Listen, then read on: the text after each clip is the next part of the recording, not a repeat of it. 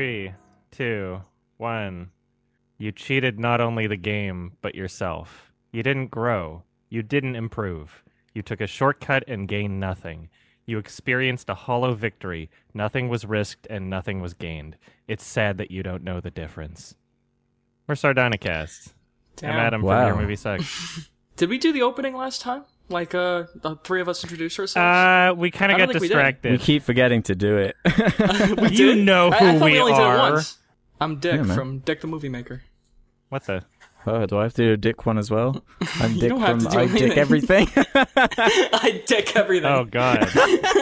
Have you ever heard? There's a parody song on YouTube called "The Fresh Prince of Dick Butt," where it's like No? it's the best thing in No. the world, and it's like it's the Fresh Prince of Bel-Air theme, and this guy doing a really really funny impression of Will Smith's voice as he's singing the song, and he replaces pretty much I don't know every fifth word with "dicks in your butt."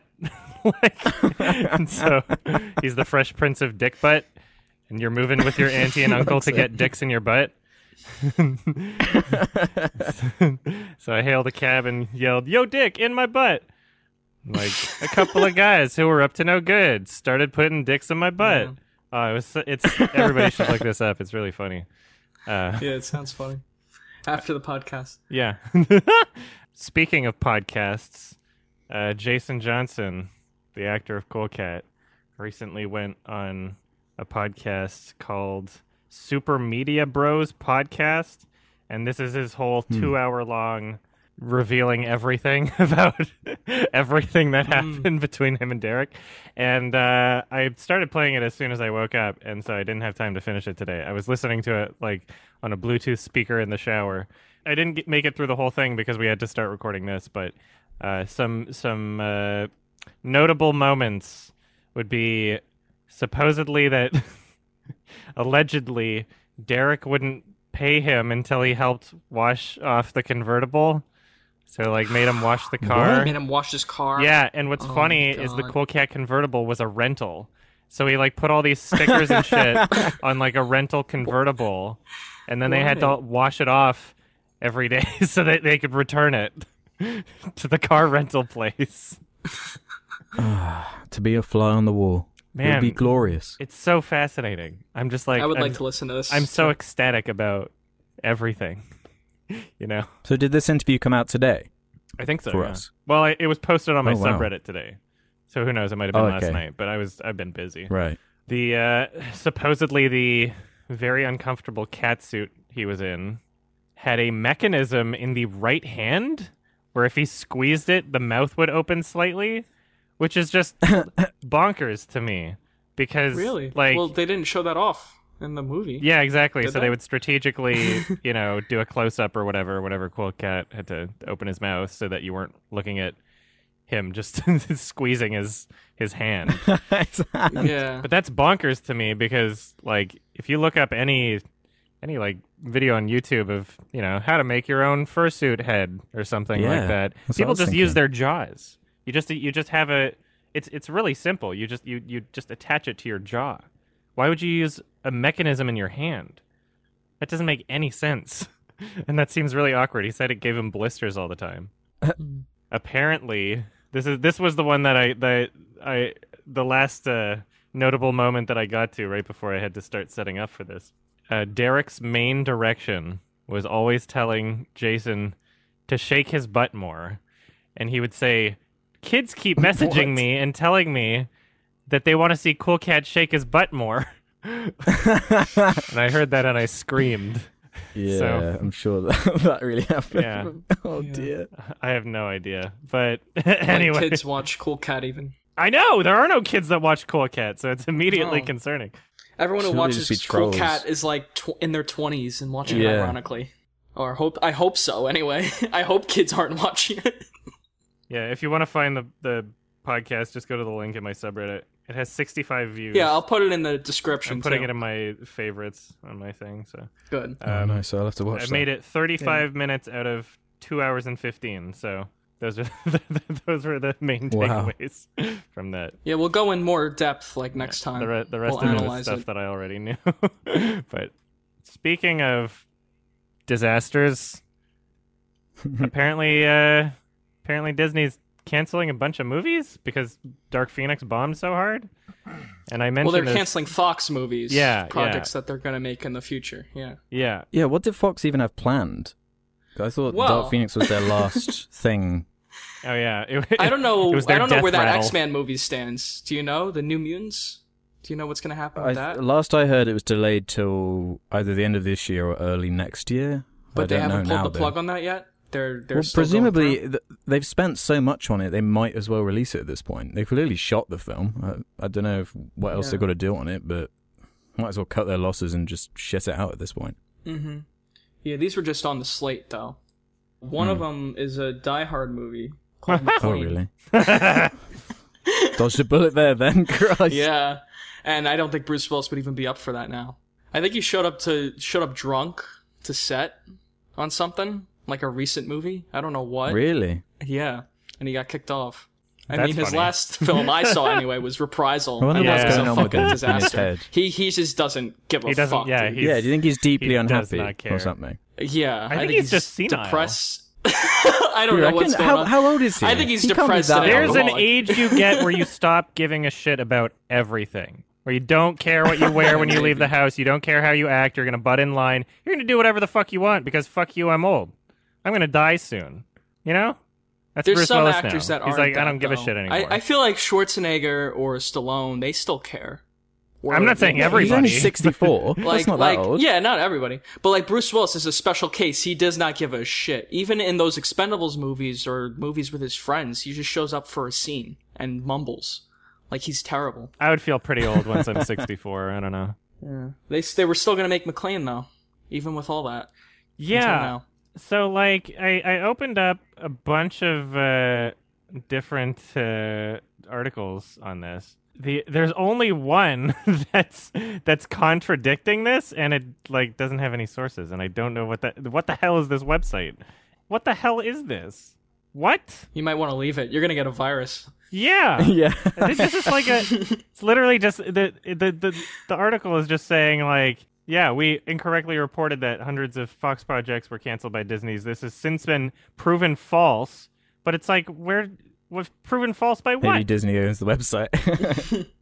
Okay, yeah, there's comments underneath saying it's fake news and clickbait. Okay, good. Never mind. I was like, But so I was it is concerned. real, what yeah, we're talking okay, about. There's Yeah. only literally one website. I'm not even gonna say the name of the web. I'm gonna edit out the name of the website. Okay. When Because I've been on this sites podcast. like that before. They're just like gossip sites where everything they post is bullshit. And then under it, they have those disclaimers. Like, this has all Satire. actually been proven to be false. Yeah. It's like the headline is like Megan Fox impregnated Ryan Gosling or something. Like something that makes no sense. Oh, like tabloids, like the Yeah, like Grocery ridiculous. And then you click store. on it, it's like, oh, it's all bullshit. impulse items. Yeah, those things. Yeah. Yeah, I don't think anyone Aliens. buys those anymore. I don't know aliens who have ever been bought found. them. What's the point? Hey, When it's all, I don't know. Hmm. Why do they even sell them here? I can understand why they'd sell them in America. Burn. Ouch. Snap. okay. Got him. But why do you think they cancelled a Die Hard movie if it was the X-Men movie that flopped? Is it just based on the higher-ups and their decision-making and Disney just looking at them and being like, nah, let's restructure this? Do you think it's an excuse? Because they're to up their just own get asses. rid of all these things anyway? I think they were just going to get rid of all this shit anyway because they didn't want it. Like, who wants to see another movie on here? Is a League of Extraordinary Gentlemen movie? Oh, no. Well, yeah, like who wants to see the that? last time I had one of those, it went well. Yeah. Uh-huh. Chronicle 2, Damn. like written by Max Landis. Like, who the fuck? Ooh, okay. Like, who likes him anymore? Wasn't he accused of sexual assault or something? Yeah. Yeah. Oh yeah, this is a recent article too. June 18th. Accused by multiple women of sexual abuse. Mm-hmm. So no one gives a fuck about that Big oof. Chronicle movie. Yeah. It doesn't need to happen either. No. No one's screaming for a sequel. What were the three big names of Chronicle? It was Dane DeHaan, Max Landis, and fucking who's the Josh director? Trank. Josh Trank. Another nightmare human being. So who gives a fuck about this movie? Yeah, there's a big comprehensive post on Reddit, it looks like, of just like all the projects that they scrapped. Mm-hmm. The ones that they're not canceling, Terminator Dark Fate, Well, that's done. Ad Astra. No, yeah, just a bunch of things that are like ready to release. Yeah. Ford v Ferrari. Like, why would they cancel them? It's like, well, you already have the movie. Obviously, the Avatar Yeah. movies. Apparently, like Planet of the Apes movies are still being made. That's what I heard on one of them. I don't More know. of them. Oh, I don't know. okay. Maybe they're making more. Like spin-offs, maybe. Yeah. Not with Caesar, but like It just set the never same- ends, does it? It just can't No. end. Nothing can end. Because you need to make money. This is an industry. They're rebooting the Zorro movies? Of course. Oh, yeah, Bob's Burger movie is still happening. It's just like, I don't know. Half of this is just learning about all these projects in production that are just so ridiculous of just reboot, sequel, reboot. Yeah. You know, and it like Disney's rebooting Home Alone now. Like, okay. Really? It's not like it matters, I guess.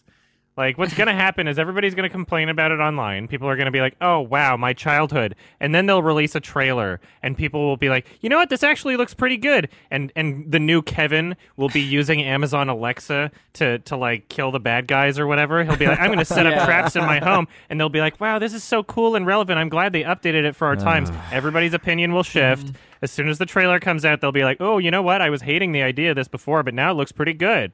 That's what's And going to it'll happen. be success. Yeah, it'll make Yeah. lots of money. Yeah, because it's a Home Alone movie. Yeah.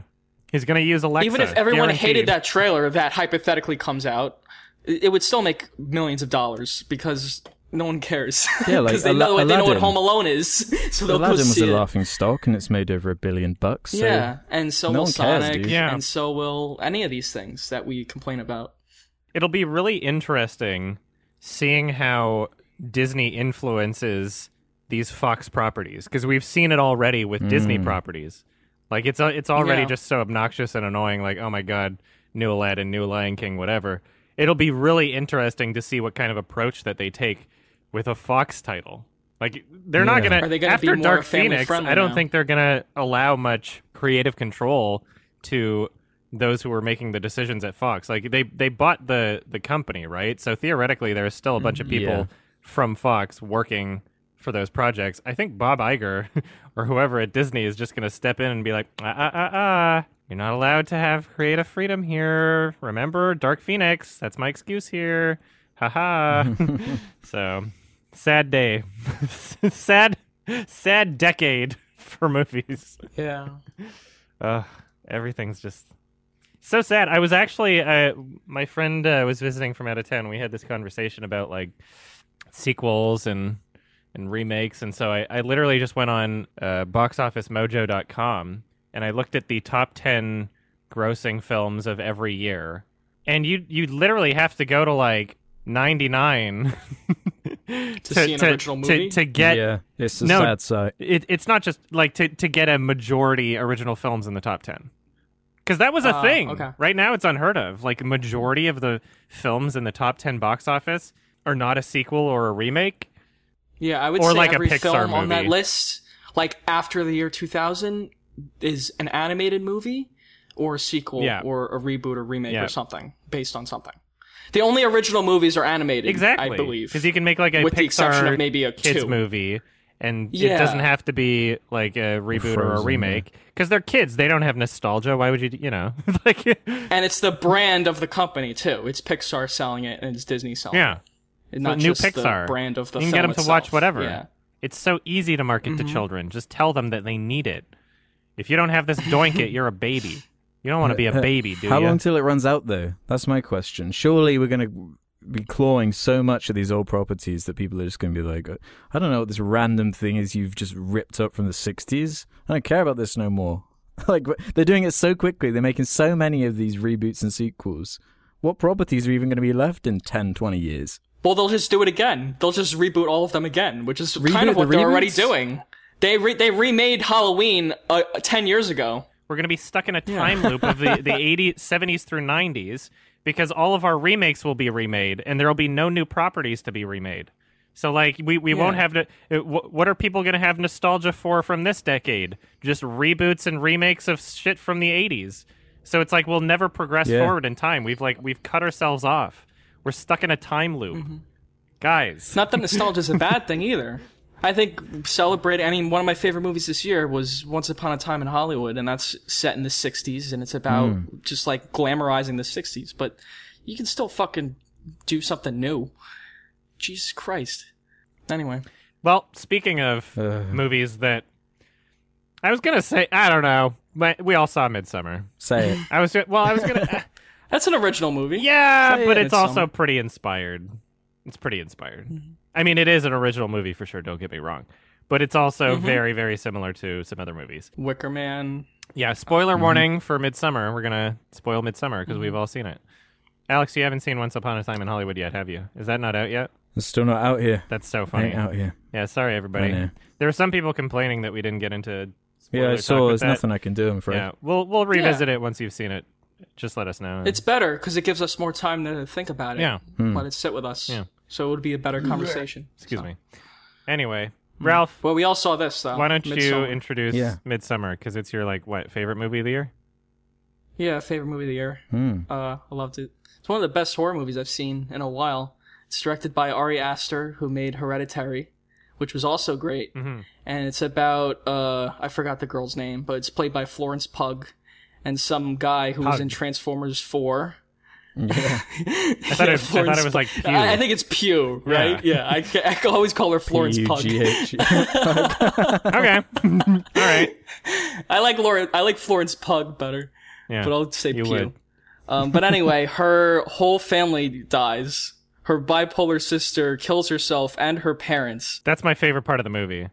Yeah? Yeah. Yeah, I agree. It was a very fucked up scene. You know me. So to make up for it, her boyfriend takes her to a nice vacation in Sweden along with his friends who don't want her there. And it's just a bunch of fucked up shit from there. Yeah. So, what do we think of Midsommar? It's excellent as a thinker as well. Mm-hmm. It hit hard for me because recently I actually had a friend who was like, we lost into a cult effectively.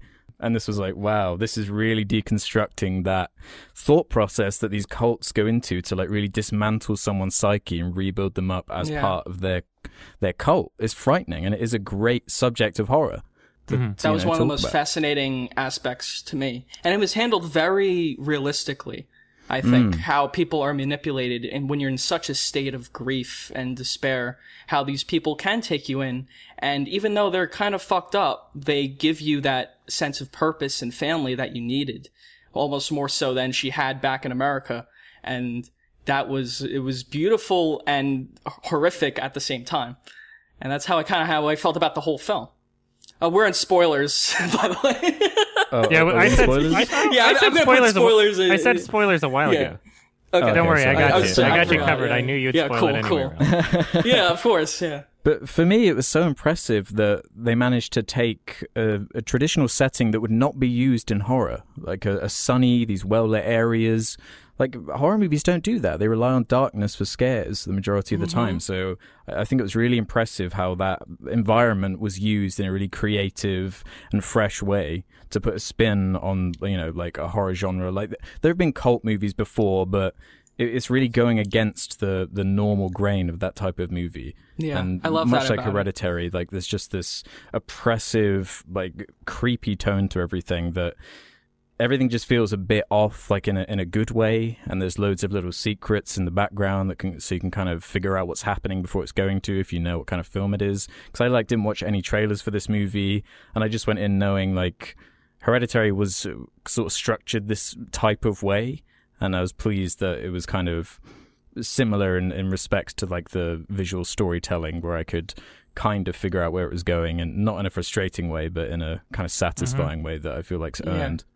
It was similar, but also an improvement from Hereditary. That's how I felt about it. An improvement, like everything, well, or like what do you mean? You were saying, yeah, I think in every way, basically. Okay. But what you were saying about how it's similar to Wicker Man and inspired by other cult movies, I totally agree with you. But what 100%. makes this so unique is the execution of it, like Alex was saying. Yeah. I got some shit on Letterboxd for saying this was so original and unique, but it was the presentation of it. It was the fact that it's not dark at all for most of the film, and it's all sunny and everyone's very happy. It's very manipulative in that way. The music is like a waltz almost. Like it's not scary at all until maybe some like crescendoing violins and creepy stuff at the more disturbing parts. But most of it's pretty normal.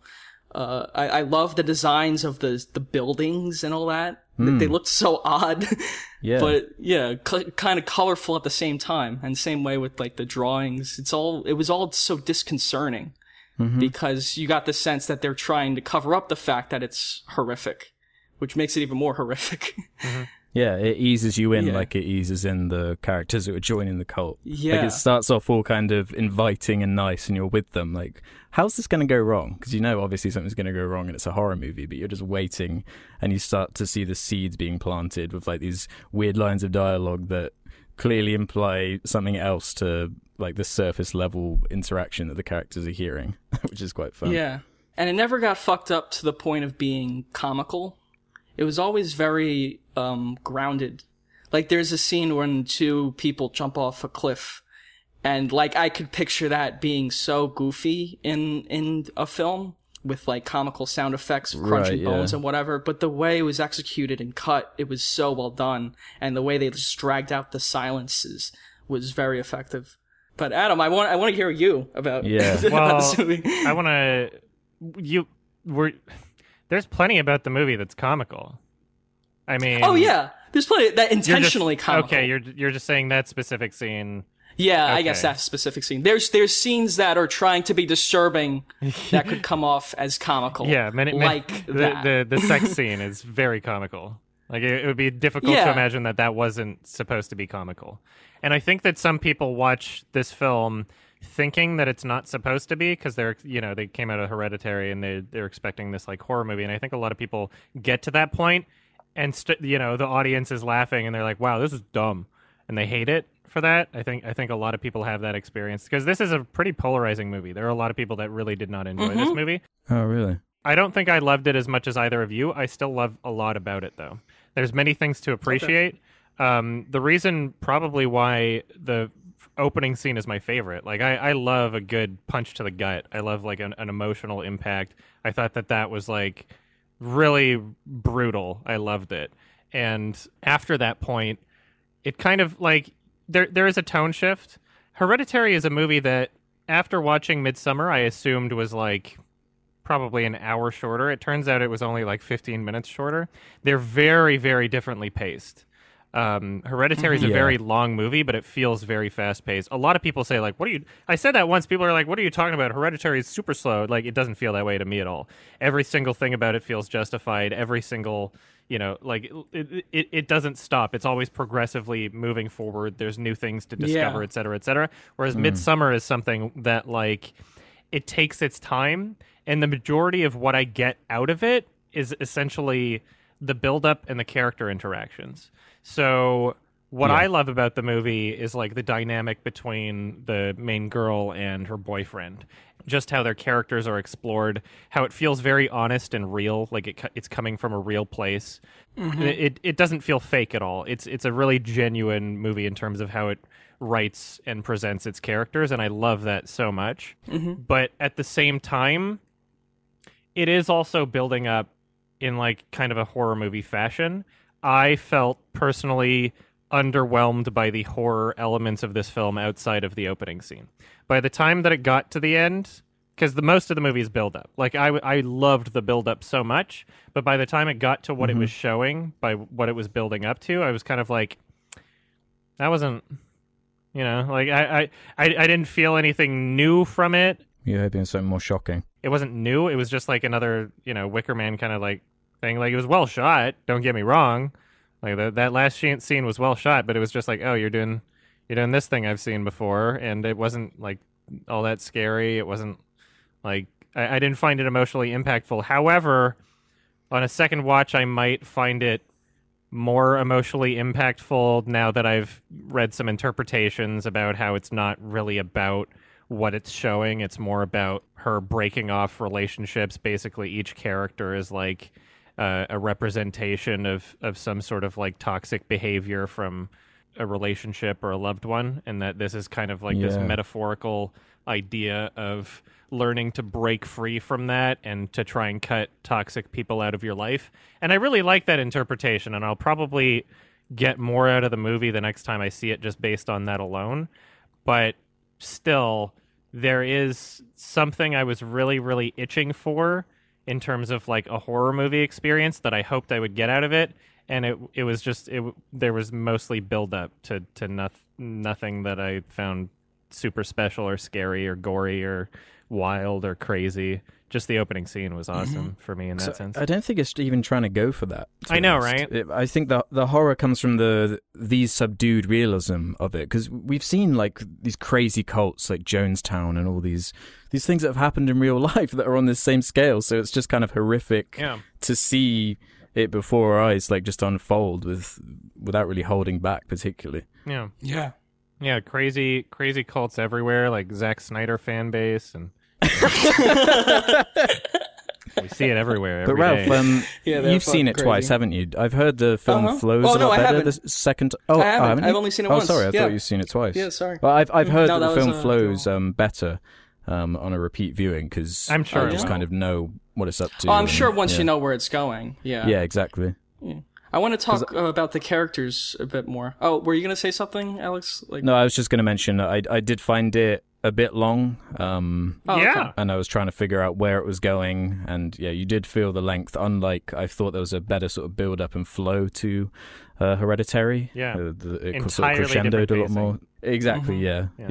Yeah, but it's definitely a slow burn, this one. Yeah, exactly. And after that initial jolt, the first 10 minutes, it takes its time, and nothing very insane happens until much later, like midpoint. Yeah. But the characters, like what you were saying, Adam, feel very believable, even though they could easily be like stock horror cliche characters. Honest. Yeah. It's not just believable, but like purposeful. Like it has... These characters are these way because the director is trying to say something, and I love that. Mm-hmm. Like it's not just like realistic, as in like, oh, I can believe this guy could exist. It's like the subtleties in how they interact with each other is like kind of like emotionally painful in ways to people who have experienced any kind of relationship like that. It's like sad, and just like these really simple lines of dialogue and interactions and like, I guess even body language or the way that they look at each other is just something that I really appreciate about it. Yeah. I think their motivations made sense for staying there too,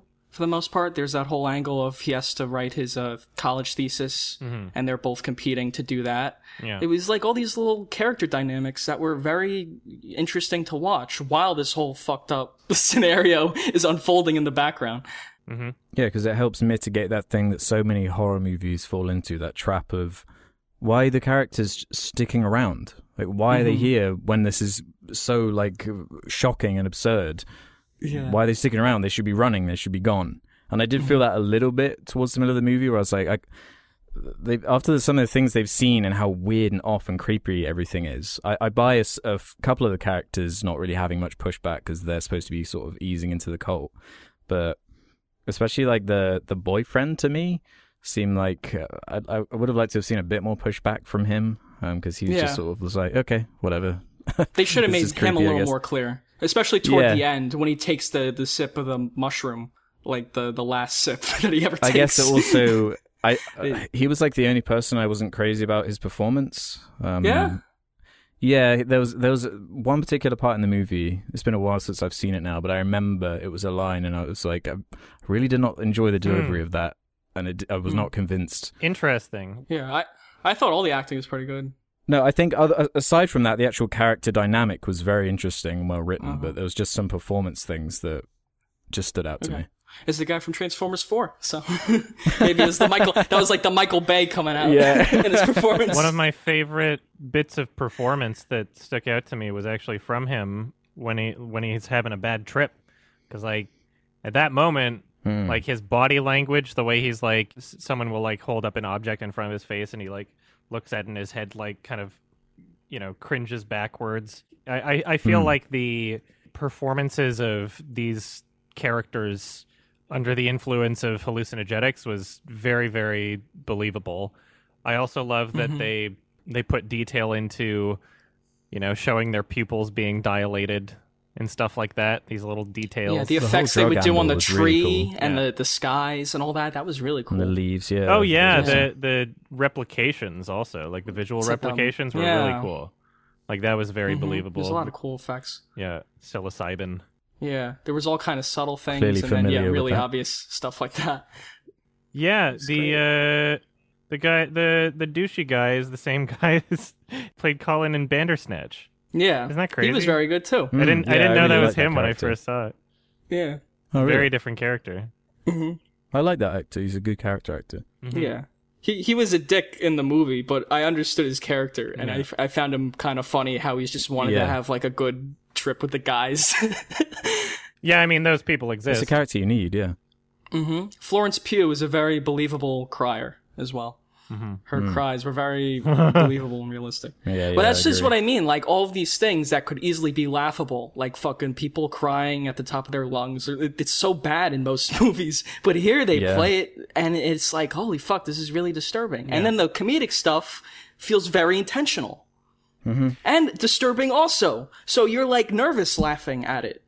So even that shit actors is really disturbing. I remember reading that but in both Hereditary and Midsommar, there were like multiple actors who got like PTSD from how intense some of their performances were, because they're just they're so emotional. They hold nothing back. It feels real, and it really helps. Like, the more absurd things feel more grounded because of characters like that. Ari Aster certainly knows how to work with his actors. That's for sure.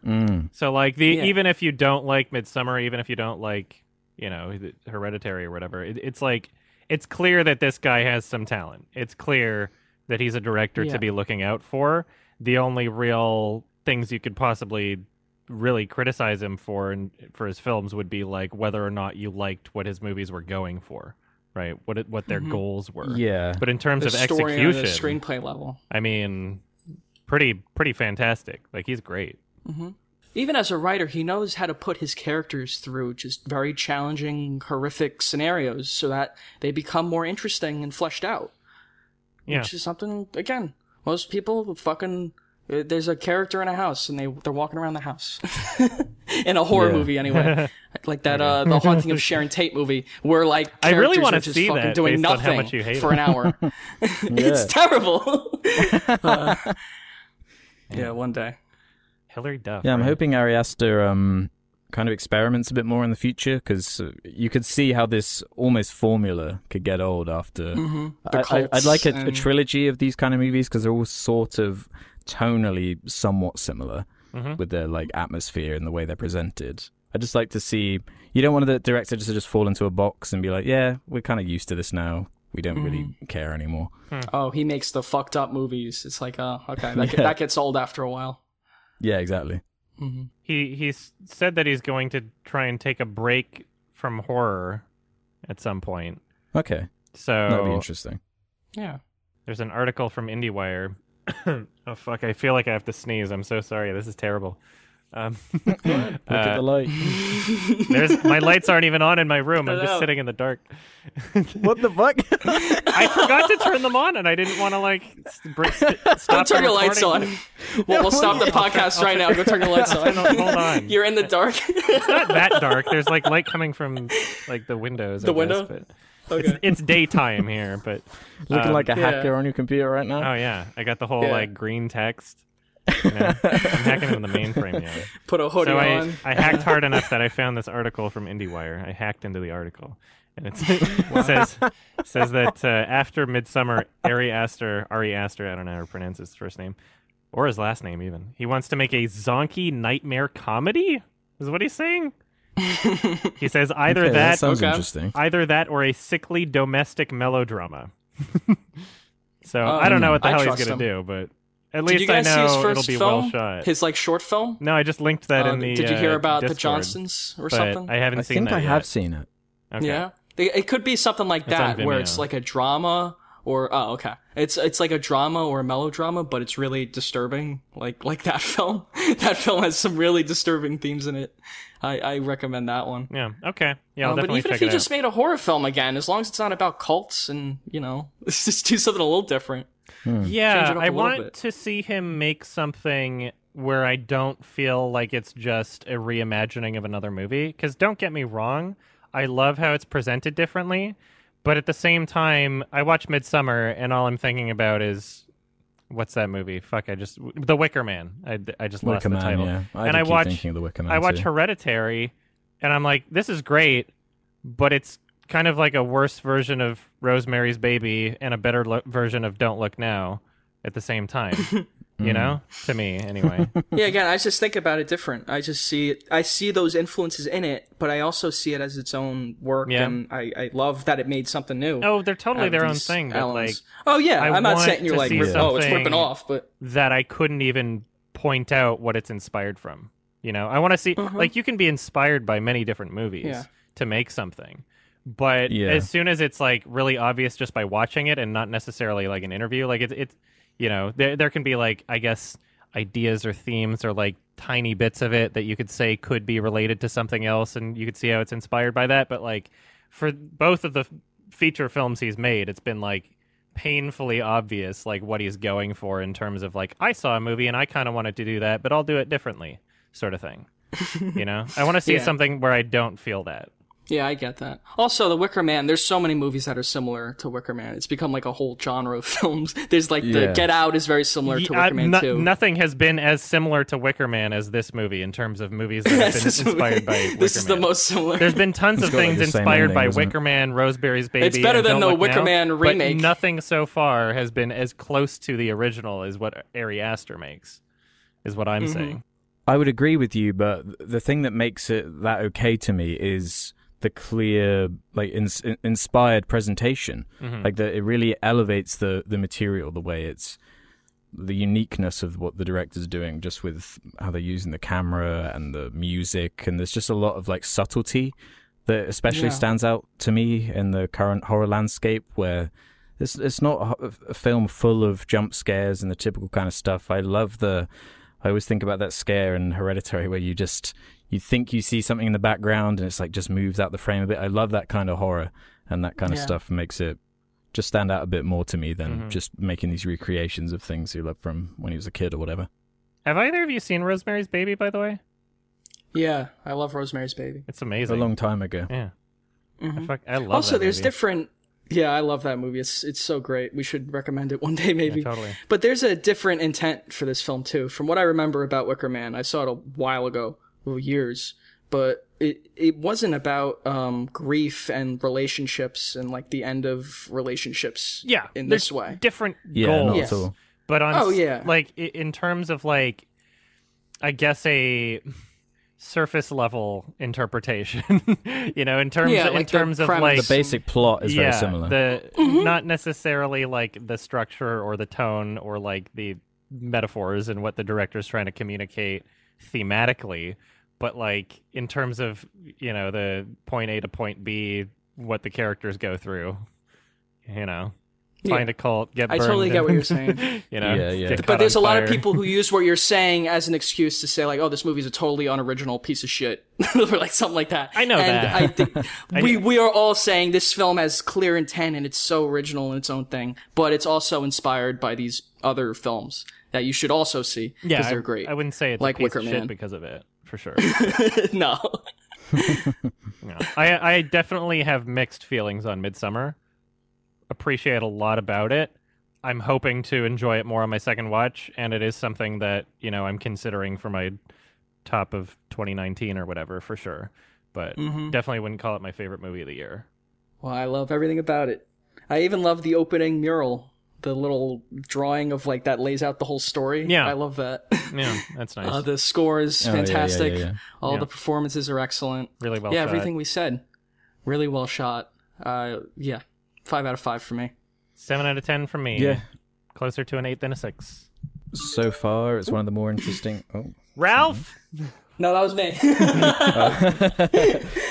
It was a good guess. So far, it's one of the more interesting films of the year for me. I'll have to see how it flows on the repeat viewing. Otherwise, I might have to bump my score down a little bit. Don't think it was quite as tight as Hereditary or as frightening, but I think the setting, just makes up for that. 4 stars out of 5 from me. Epic film. All right, well, I'm going to turn on my light. Hold on. Yeah, go on. Thank you. You don't look like a gremlin over there. All right, I'm back. Isn't that better? You can see. Yeah, I guess. Not as much eye strain when the only light is coming from your computer and you're looking. It wasn't like directly at pitch it. black. It just wasn't. Yeah. But that's what I'm imagining in my head is you in a hacker room. Yes. Fucking on the keyboard. Hunched over. Permanent back problems. Like, all right. Yeah, Mr. Robot. Speaking of other movies, we watched a movie called Southland Tales, and yes, I'm so hyped for this. I realized as I was editing the last episode that I totally fucking stole your intro for Death Proof because that was your recommendation, and I wound up introducing it. So I'm gonna let you introduce this one. So spoiler alert, really? everybody. You're gonna let him introduce. Why do you do this to me? Hey, whoa! I'm just trying to be fair. Because I stole your Death Proof one. That's bullshit, Alex. I'm with you. I'm sorry. Okay. Do you not want to? No, this is fun. If you, this is okay, fun. okay. Well, spoiler warning for this movie, everybody. I'm so When I sorry. was watching the movie, I was like, I cannot wait for Adam to explain the plot of this fucking film right here. Southland Tales, is Richard Kelly's film after Donnie Darko, which was a huge hit. Everyone liked, critical success. Everyone was hyped for the next movie, so all these actors jumped on board for a story, and a really out there story, which is kind of what can be best described as Richard Kelly's Star Wars in terms of like world building and epic scope and like science fiction universe, going as far as the film taking place over 6 acts, 3 of which are in the movie. Those being 4, 5, and 6. The first 3 being graphic novels. So the film just kind of starts, and it's a bunch of like really out there scenes about scientists discover this new energy force by harnessing the power of ocean currents, but then the trade-off from that energy buildup is like the discovery of some drug that makes people really high, but then Depending on what color you have it set to, but there's different things. it takes clear inspiration from like Brazil or even Pulp Fiction, where you have these converging characters and storylines that all come together at the end. I was gonna say Mulholland Drive, Inland Empire, like all those Philip K. Lynch. Dick novels. Like there's all sorts of inspiration. It's trying to satirize every element of culture, whether it be like sexuality, oppressive governments, communism, capitalism, literally everything. Every single theme ever is in the film. And it's sort of about the apocalypse, I guess, World War III and the apocalypse, and how these people coming together results in the end of the world. And it's a colossal piece of shit, I'm afraid. I hated this fucking film. I hated this film. I couldn't. I said, I was watching it with someone, I was like, if I didn't have to finish this for Sardonicus, I would have turned it off by now. I couldn't handle it. It feels like it would end at like so totally many get different that. points. And I was watching this with my It roommates. could have ended at any point. And I felt bad for them because I was the only one that knew it was like 2.5 hours long. And so like every moment where it's like, it seems like it would just like finish up, I'm like, no, I know it's still going, but they don't. Who compared Where to this even begin? Under the Silver Lake? Was it Mark Kermode, and apparently Yeah. a lot of people. Yeah. Apparently not just him. Isn't I that didn't get that offensive? But I see, comparison at all. No, I see the similarities in that they're both like a deconstructionist view of L.A., which is also like that's why I mentioned Yeah. like David Lynch movies. There's like some Doctor Strangelove in there too, with like the government angle. Yeah. They're also both like ambitious second features after a first success, right? So in Yeah, that sense, that yeah, sure, you element, could yeah. draw that parallel. But I think But it's the like execution. Is it because both are hard to follow? it's just. I mean, I wouldn't even call Under the Silver Lake hard to Maybe. follow. Like, and I'm No, like, I wouldn't yeah. either. You could I would say tonally, it's very clear what it is. It's Yeah. like a noirish dark comedy. Yeah, and like I wouldn't. And this is like, what the fuck? It's like a science fiction, Like they introduced time travel like halfway through the movie, right? Did they Yeah. mention it earlier? Yeah. Well, no. If you read the prequel novels, which I hope you guys did, then you'd know. I didn't. Yeah. Yeah, you? I read one of them. I don't God. like that. I read the first one Yeah. this morning in bed, and I was just like, okay, whatever. They were literally special features on the Blu-ray. You could like just chapter select through these pages. Really? And I got to the first page of the first one, and I was like, I'm not fucking doing this. Like, what do you want me to do? I finished the first one. I gave it a chance. How was it? And I mean, it gives you slightly more context, I suppose, but the whole time I was just like, why did the movie not start this way? It's such a more obvious point to introduce us to this ultra-complex world instead of... The beginning of the film is such a mess. It's just this huge It looks like exposition shit. dump with this like corny... Yeah, it looks terrible. Oh, the news art footage direction is is so awful. bad.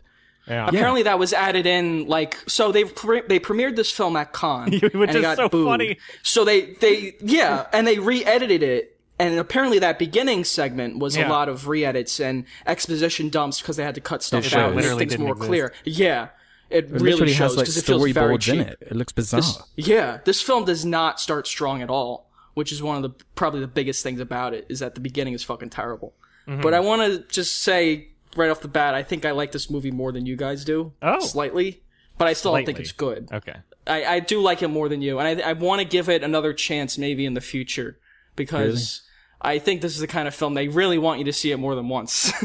Because it's hard as fuck I don't to think the follow. film's Oh my like God. nasty or you know, it's not hateful or cynical, but it's just a failure. It's just bloated. It's full of Yeah. it's full of so many random concepts and ideas that it's one of those films that to get something out of, you have to read it instead of watch it. Like, you're not even watching the movie at the point where you begin understanding it. Because when you actually do watch the movie, you have these terrible performances with this bizarre dialogue in this terribly, like, constructed sequence of, like, scenes that when they all come together, it's like, okay, I understand exactly what you're doing here. You're trying to dismantle all of this, like, American post 9/11, like, fear and everything that goes into that, and like all the gradual build up of the internet and all of this, like, anxiety of America, like, encapsulated. But Team America World Police is a better deconstruction of America than like Southland Tales is, because it's a consistent film throughout. It earns its, like,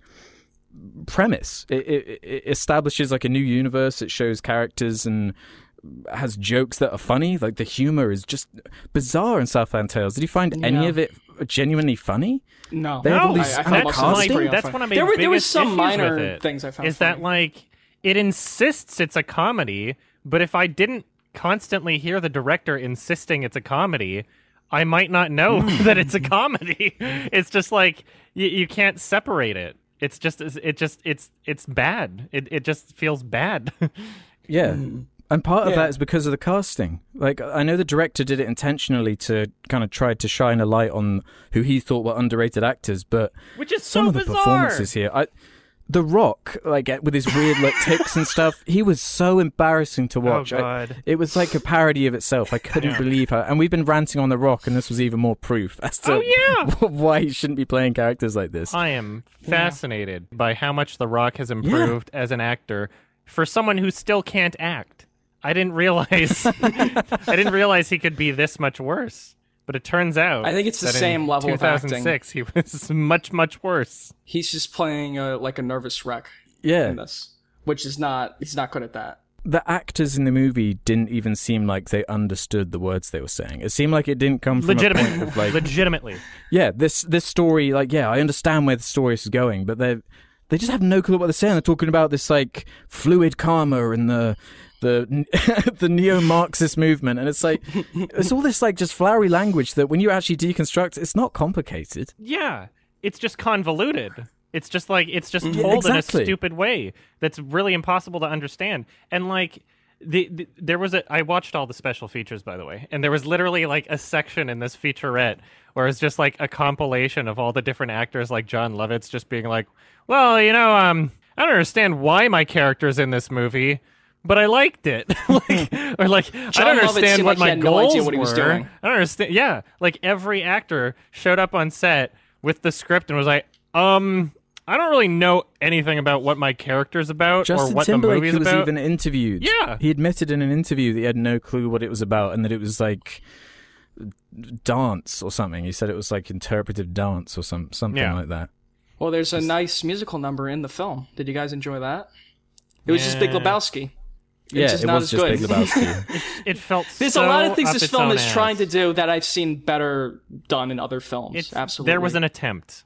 It was very Yeah. ambitious. It reminded me of like one of those bad Andrew Niccol films, like In Time, where it's just like the ambition is high, but you don't know what the fuck you're doing, and you're just making a really ridiculous story. And what pisses me off the most about this is like there's this idea that is really heavily insisted by the director. Like he's so far up his own ass that like that like you would just appreciate it if you just watched it a couple times, or you would like the movie if you understood it. But you have to understand that like just because your story is so convoluted that nobody understands what's happening doesn't mean that you've written a good story. It doesn't mean it's intelligent. bad storytelling. I watched the movie and then I immediately watched it with the director's commentary. I'm sorry, you're still full of shit. You explained everything that's happening in this commentary, and it's still bad. It's just like, oh, wow, now I kind of understand what some of these characters were trying to do at this moment. You know, I kind of understand this incredibly bizarre and unnecessary sort of like political game conflict that you've written into the film. Like, it's trying to do so many different things at once, and it doesn't succeed at anything that it's doing. It doesn't give any real focus or attention to any one of these single ideas that he's trying to communicate. He's just throwing in as much shit as possible, thinking like, this is how to make a smart movie. I'm going to talk about literally everything at once.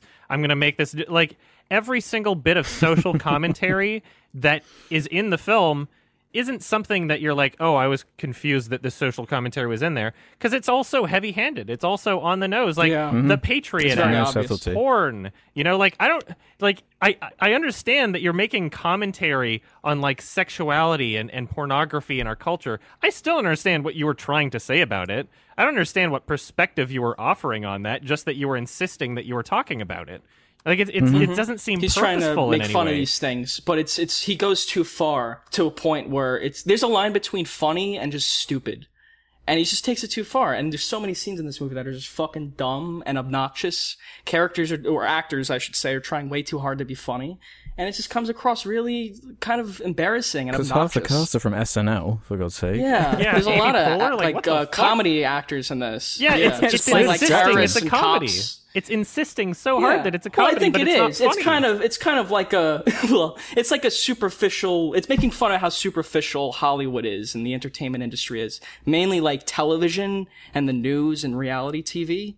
And I think that part of it was somewhat entertaining, at least for me, because that felt accurate to like how LA really is.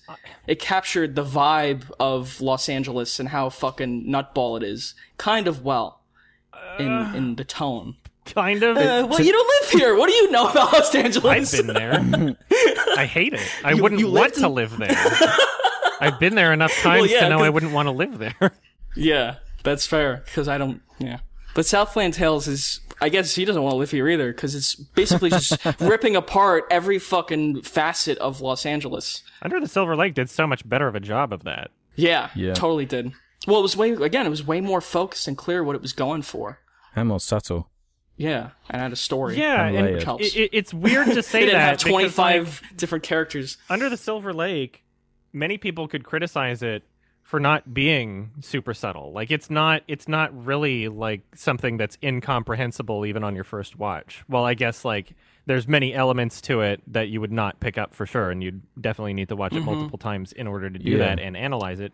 But in terms of what the movie's going for, I found it pretty clear on my first watch. Yeah, and there's enough of a goal there. Like, Yeah. he has to find the girl. Like, I know where the story is going. There's a narrative We're- hook. The film Exactly. Southland Tales has no narrative hook at all. Yeah. No. Yeah. Like there's a reason to want to explore Under the Silver Lake more. But like I don't know Yeah, precisely.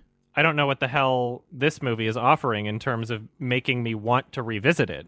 Like, other than the director just insisting I should and reading these 3 graphic novels, like, to explain your fucking movie because the plot's so convoluted. I don't like how, like, every every bit of it just feels so fucking pretentious. How they just keep referencing that Robert Frost poem, like The Road Not Taken. Like, how many times are you going to do that? Stop doing it. Just say it once. Like, it's not subtle in any way. And it's like, I don't know what you're trying to do. I don't know what you're trying to be. It's like he thinks that by throwing these things in his movie that he can say he's made a smart movie. It's like he has the recipe, I guess, but he doesn't know how to cook it. Does that make sense? No, it wears its inspiration on its sleeve to the point where it barely has its own voice. It's just a clusterfuck of just these random scenes that are like, this part's supposed to be satirizing this part is supposed to be dismantling this political concept. But it's like, where's the part like I should care about? Should I be concerned for these characters that the apocalypse is going to happen? Because I don't care. Like, if the world's going to end, because I don't give a shit about any of these characters or fucking the story. They're all so silly. Yeah, they're all just there to be like ciphers to make fun of Hollywood anyway. Mm-hmm. That's what they all. But it's not funny. Like, it doesn't nail anything that it's going for. This is the way the world ends.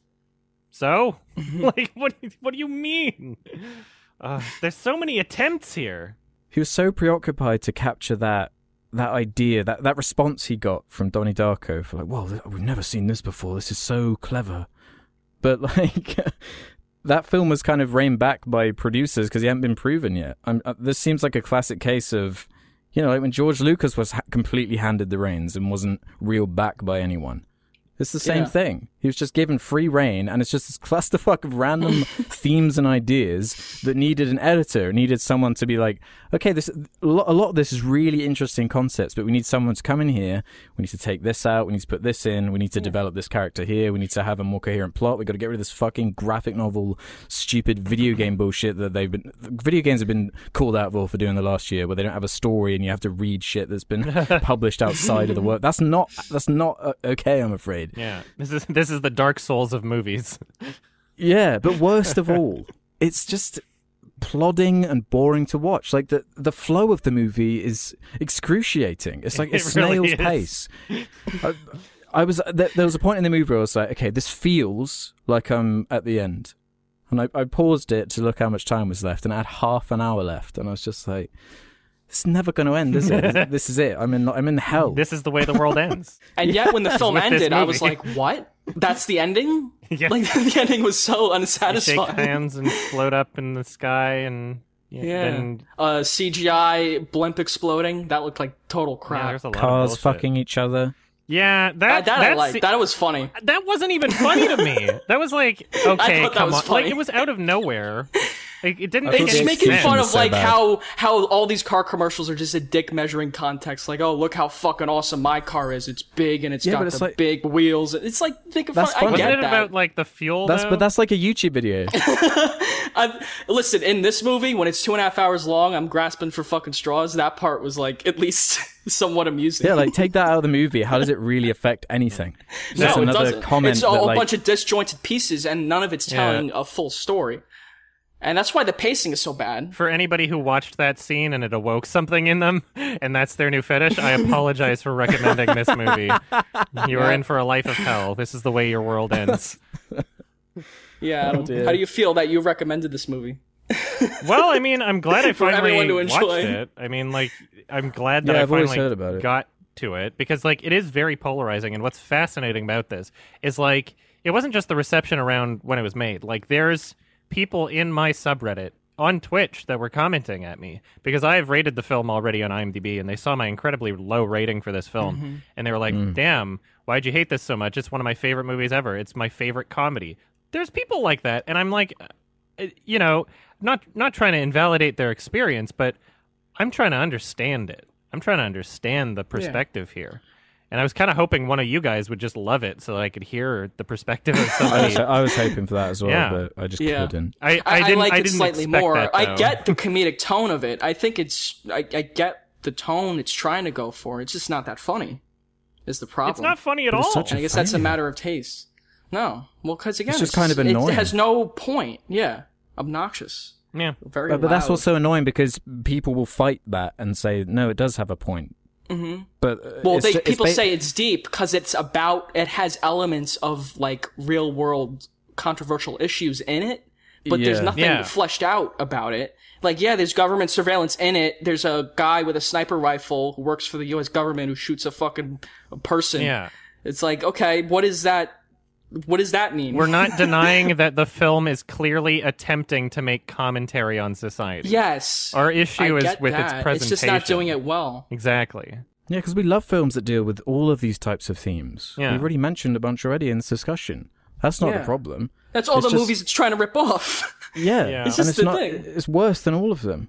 It has nothing on Brazil. It has nothing on anything that it's Exactly. taken inspiration from. Even Donnie It's an Darko, which he attempt. takes a ton from at the end, it's not as good as Donnie Darko. There's like the whole fireworks. There's an exploding kind of aircraft. There's a man who falls from the sky. There's a plane that falls from the sky. There's all these very similar visual story things that are going on. It's just like Donnie Darko. It just doesn't work. It's like what you were saying about Ari Aster being, how he could be a one-trick pony. How directors get trapped in just doing the same thing. That's how I felt with this. It's this guy just doing the same thing again. I'm going to make an ambitious, avant-garde, like crazy movie. I feel like they're very different. because but- I'm so smart, because I'm such an auteur, and it doesn't really congeal, come together well in a way that's satisfying for me. I wouldn't say that this film is his attempt to do Donnie Darko again. I feel like those are incredibly different movies. But what I will say is that I think this film is the definitive proof that I need to call him a hack. Is that he got fucking lucky. Donnie Darko happened to work out. Jake Gyllenhaal carried a lot of that movie too, let's be honest. Yep. Yeah, it had a good cast. Donnie Darko was very similar in the sense that like it used a lot of pre-existing songs for its soundtrack, but in this movie every single one of them feels so out of place. Every single soundtrack it's choice, really distracting. it's like, what are you trying to communicate here? Like, you have this song here, it could be any other song because there's nothing that really melds with the tone of the scene that you're communicating. When they're like walking into that futuristic kind of like silver room, and that I don't even remember what song was playing, but literally all I was thinking is like, there's no purpose to this song being the song that's playing here. It could be any song for like pretty much the whole movie. It's just it's frustrating and Nothing really meshes. sad. That's all these great ideas, but they butt each other in the head. It doesn't mesh. You can't force something like this. You can't force a Brazil. It has to naturally happen based on like the progression of your career. He's trying to harness this like, okay, I need to break new ground again. But it's like, no, just tell a good story. Show us something we haven't seen before in a way that is actually interesting. He hasn't made a film since, because this was a big failure in the box office. No, he made the box. Huge. Oh, yeah. Yeah. That's right. And then after that, he never made anything again. He has like 2 on his IMDb that are listed as in development. I don't know. But yeah, he made the box, which I think I tried watching was when I was pretty younger, bad. and it wasn't. I just Yeah. didn't even get through it. So he's a hack. Sorry, I didn't everybody. remember that movie existed until you mentioned Exactly. it. Yeah. Did you know that it wasn't even supposed to be 3 graphic novels? It was supposed to be 6, and then that couldn't happen, and so he made 3 Yeah, instead. because they didn't have enough money. Yeah. How about you take that money you were going to spend on a graphic novel and use it to make the movie? Yeah. Yeah, I mean, why, like, as why soon as... do that? How does Just it enhance flesh it? out a better story in the movie, which is what I'm watching. As soon as you've written something and you've come to the conclusion that you're going to have 6 graphic novels try to explain the 2.5-hour long thing that you've written, you should probably think about rewriting it. You should probably think about maybe the format that you're telling the story in. Maybe you could do a miniseries or something. If all of that information that was necessary in that graphic novel, you know, if all of that would make the film so much better, and the only reason people don't like it is because they didn't read all the graphic novels, why not just make a miniseries? Do something else. I don't know. Go call HBO. See A if trilogy they of movies where you follow each character. One where you follow Dwayne Johnson, and then, well, there's like 3 kind of plots in this movie. Yeah. There's Sean William Scott, and then there's like the Paris Hilton, kind of played by Sarah Michelle Gellar. Yeah, Buffy. And even she was like, I guess she mimicked Paris Hilton. I don't think she did a bad job. Like, there was nothing. I didn't think anyone did like a terrible. I think Dwayne job, did a but, terrible like, job. everyone just seemed Yeah, confused. I thought The Rock was embarrassing. Dwayne. I think he was trying. terrible. He was just very confused. He was so And he went miscast, I along thought. with like the over the top goofy tone of the movie. I thought. I don't I'm know. not saying it was good. I just think he fit. He didn't stand out to me It's a very strange day when Sean William Scott is not the worst actor in the movie. He might be the best one, Yeah. honestly. Yeah, I thought he was the best. He was one better of the than John ones. Lovitz. Yeah. Yeah. John Lovitz just showed up and then shot 2 people and fucking left. His character just What the My fuck jaw that was do? agape when he was on screen. I couldn't believe what I was seeing. Like, what was he channeling for that performance? nobody knows what they were doing. The director's It's the so only one clear that as well. thinks that he understands the story, right? Well, he said he's proud of it.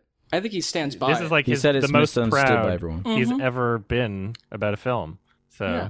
Well, good for him. I'm happy he likes it. I don't Like, it's know. his movie. it's like I literally watched through your director's commentary, and I still don't think it's a good movie.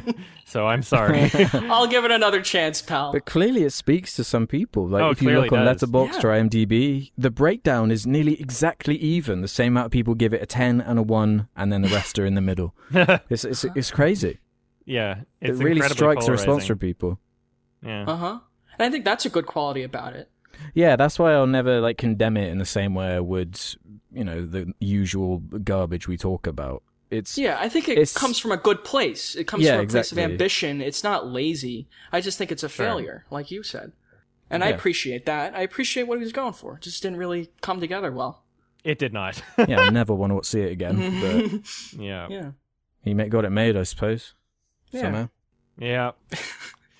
It's just like, all right, well, good luck getting something made again. I'm a pimp, Because this is so... and pimps don't commit suicide. that line. Yeah, what the fuck was that line? It was the And end of the movie. did that too. It was the last line of the film. It was in Pimps a don't few. It commit was in the movie a suicide. few times. I know. And, like, there's so many ideas that are just like thrust in near the end of the movie. Like, it doesn't feel like it has a cohesive journey from one place to another. It almost feels like it's well over halfway into the movie where they start talking about like the whole dimensions and like, if they shake hands, it'll cause a rift in the fourth dimension. How do I know that? Because I wrote a screenplay and it's prophetic and I'm able to tell the future Yeah. through my That screenplay whole and I'm element, just too. convinced of that. Everybody just completely unironically agrees with this idea of like, oh yeah, if you send a monkey through, that won't work because the monkey will die. It's not strong enough, but its soul will survive. You need to do it with a human being. You're just making shit up. How do you, what is that based on? What justifies that logic? It pisses me off. They just insist things and expect you to go Yeah. along with it. Yeah, because it's so out there. Yeah. The whole script being in the movie thing was so stupid and played out. Yeah, I've the seen that a meta millionth time. thing Is that got whole really adaptation? frustrating. Yeah, fourth wall break. You were complaining. You talk about that all the time, Alex. Yeah, all these it's one of fourth my wall breaks. biggest- How it's so lazy. Yeah. And this film does that a lot. Because when you just say that you're bad and admit to being bad, then no one can say anything. No one can critique you. So it's like, no, we made it this way on purpose. That's what he keeps saying. No, it's misunderstood because I made it bad on purpose. It's supposed to be like this. You just don't get it, dude. I wrote this with the greatest intentions and you're all too dumb to understand it. Get on my level. Drives me nuts, man. Yeah. The budget was almost $18 million. And it made... Isn't that And crazy? it made like $500,000. Yeah, not even. It made like 375,000. 300. That's it. There's the gigantic flop. Possibly the biggest flop of Dwayne The Rock Johnson's career. Probably Yeah. a bigger flop than Baywatch. Yeah. If it was released now, it might be more. Right. I was going to say. Well, maybe that's why he's so paranoid about the roles he picks now, being portrayed as a good guy, because of films like this, Yeah. where he he's let the conflates director it do for whatever he some wants. reason. And it's like, wow, he made me look like a fucking buffoon. I embarrassed myself for 2.5 hours. That's probably what he was thinking. Yeah. I mean, this was well. this was in his early days where he wasn't... He was still I mean, trying. he's never been in a good movie, really, but where he wasn't in massively successful movies every single time. He was in B movies, Yeah. like Doom. And, Yeah, exactly. video game adaptation Yeah. movies. And what's that one where that's like the pacifier he's in? The Tooth Fairy? Yeah, Like shit like that. Yes. yeah, Yeah. same poster. Uh-huh. I feel like that movie's been made. There's one with Jackie Chan, too. Oh, It's like kids. He's got to raise kids. oh, And he's a spy. They've all done one at some point. Yeah. They're all the They same have all movie. had Schwarzenegger, all of them. They all got that kids movie. yeah.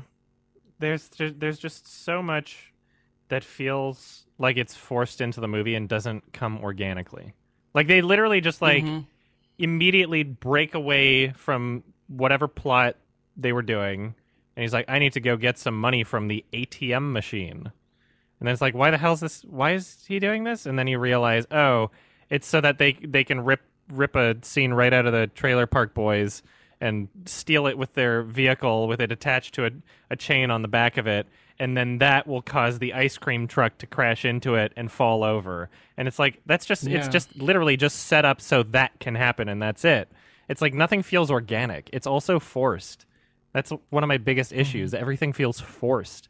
These out there movies that don't follow a typical formula, like with the usual acts and are experimental in some way, they need to prove themselves. They need to prove that the reason that they are breaking the formula is because they have a fresh new take on it. They have something new to show us. But the film genuinely doesn't feel like it even had a clear intent at any point. So it's just this like rambling mess that just goes on and on and on. And you're hoping for like some setups and payoffs, but it all just comes out of nowhere. All the exposition is clumsy and not properly explained. Like you just have no clue what's going on. And when you do figure it out, it's like, okay, well, I guess the commentary's there, but to get to that point is such a fucking stretch. No, yeah, and you have to read so much into it. It's like, God, this is exhausting to sit through. Yeah, you don't enjoy you shouldn't any have of to it. read anything to enjoy a film. Exactly, Rob. That's exactly what was pissing me off. You need an instruction if it was presented manual. in a creative way. That all comes after, yeah. If you like the world of the film, you make graphic novels and all that shit after. Yeah. But yeah, I was thinking about Eraserhead, and that film is out there and weird and doesn't follow a normal structure. But the presentation and like the tone of it all is so consistent, and it's clearly a cohesive vision that even if you don't like, it's like this came from a genuine place that like was thought through, and even if it is confusing, there is something there. You can tell that this is like a voice. But here this is a voice that's just like shouting nonsense. Yeah, Lynch wasn't trying to make like a groundbreaking masterpiece. He was just making a film. It's just expressing himself, telling a story. Yeah, he wasn't trying to make graphic novels and build a world that he could make movies. He just wanted to make a movie. Eraserhead. And it worked. In fact, none of David Lynch's films are nearly as pretentious as this movie. Well, think about the stories he tells. They're all very simple. Eraserhead was fucking 30 pages long. Yes, exactly. Script. Exactly. It's That's all what I kept tone thinking. and atmosphere. And this is too much. That's why everything feels so forced. Keep because it it's simple, like when you have stupid. 80 characters, you got to force them into these scenes in ways that just make no sense because we don't have time to make it make sense. Like, what were you trying to do? Like, write Lord of the Rings? Like, what are you? Yeah, like, he tried to fit Lord of the Rings into one movie. Yeah. But also, if Lord of the Rings was like had 20 more layers of like political commentary and wasn't just about like the fear of war and just basic themes like that with like but being built around characters with a simple the government's A to B oppressive, story. man. The Patriot Act. Fuck the police, man. George the W. Patriot Act. Communism, boo. Yeah, all these things have been explored before and better. Yeah, much better. I still give it credit for exploring them and for trying to kind of be edgy and poke fun at the audience. It reminds me of that film that way. came out this year. God, what was it called? It had Jake Gyllenhaal in it about the art critics. Velvet Buzzsaw. Yeah, because That Velvet reminded me of Buzzsaw, that, it was similar in the sense that it was like, look, modern art's dumb, right? And it's like, yeah, everyone knows this. Like, it's not like a poignant comment on society. Yeah. Like, everyone knows this. It's the joke every single person on the planet already makes. It's the same thing here. I think Velvet Buzzsaw was better than this. And I didn't like Velvet Buzzsaw at all. I hate Velvet Buzzsaw. I think I dislike Velvet Buzzsaw more than this. Okay. Really? Yeah. Well, because this is just so fucking crazy that I kind of was just in awe of it. Mm-hmm. Towards the end, I'd agree a bit more. Like, at that point, I was like, I might as well try and find something to enjoy. And it does get crazier towards the end, but God, the build-up is so slow and just excruciating to sit through. Here's a question. What do you think this movie could have done to make it an enjoyable experience? Because I was thinking, like, if I sat through the same convoluted nonsense, but it was actually really funny to me, then I might not hate it so much. If it was just actually funny, then I'd be like, oh, this is a joke, right? And I get that it's insisting it's humor, but I didn't find any of it funny. Put the plot in the movie, Sure. number one. I think that's the biggest thing. I would say pick a plot or pick a theme. You forgot out of the all plot. these different things. Pick Yeah, one. have elements of all the themes, Richard but Kelly, pick you a central dropped one the that you want to yeah, focus a on. central character that we follow for most of The it. plot fell out of his pocket on the way to the set. Interesting character, played by an actor who is actually good as well, would help.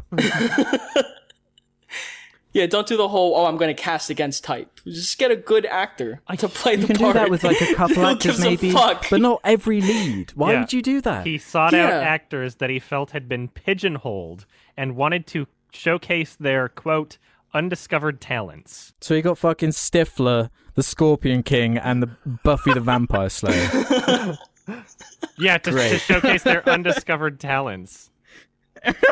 Like, I don't blame any what? of them for the acting, because all of the acting blame was The Rock bad, for and his I blame the acting. director for that. You can't even really blame them. Like, I blame the dialogue and the fucking directing, because everyone is bad. Even John Lovitz, who we've seen before on Sarnaticast in Happiness, and he Yeah. was excellent. Oh, I love in John that Yeah, he was movie. great. He's an excellent But actor. here's the thing, though, is like Here, he's just- fucking terrible. If you're going to claim that actors have been pigeonholed and you want to showcase their real talents, you would have to have something to justify you feeling that way. You would have to have an idea that The Rock could perform an actual character before you just decide, like, you know, I'm a great director. I can write this character that he's never played before, and he'll do a great job. Like, you have to have some sort of evidence that that's going to work out. Otherwise, it's possible that he's just a shitty actor, and the reason why he's typecast into playing one character is because he sucks even worse at every other character. You know? Yeah. Like, you have to understand that there's actors out there, especially wrestlers turned actors, that are not just these, you know, masters at their craft, and the only reason why you see them play one character is because they're typecast. No, some people are just bad, Richard Kelly. It's just and you're not bad- going to be it's this bad Quentin casting. Tarantino savior of, like, saving Yeah. someone's career. You know, you're not going to make a career out of for somebody by creating this Steven movie. Soderbergh. Yeah, something like that. Steven Soderbergh making like non-actors into like a porn star into an actor or something. He's not that good at it. These are all experienced veteran directors. it's cockiness. That's what it comes across as. Mm-hmm.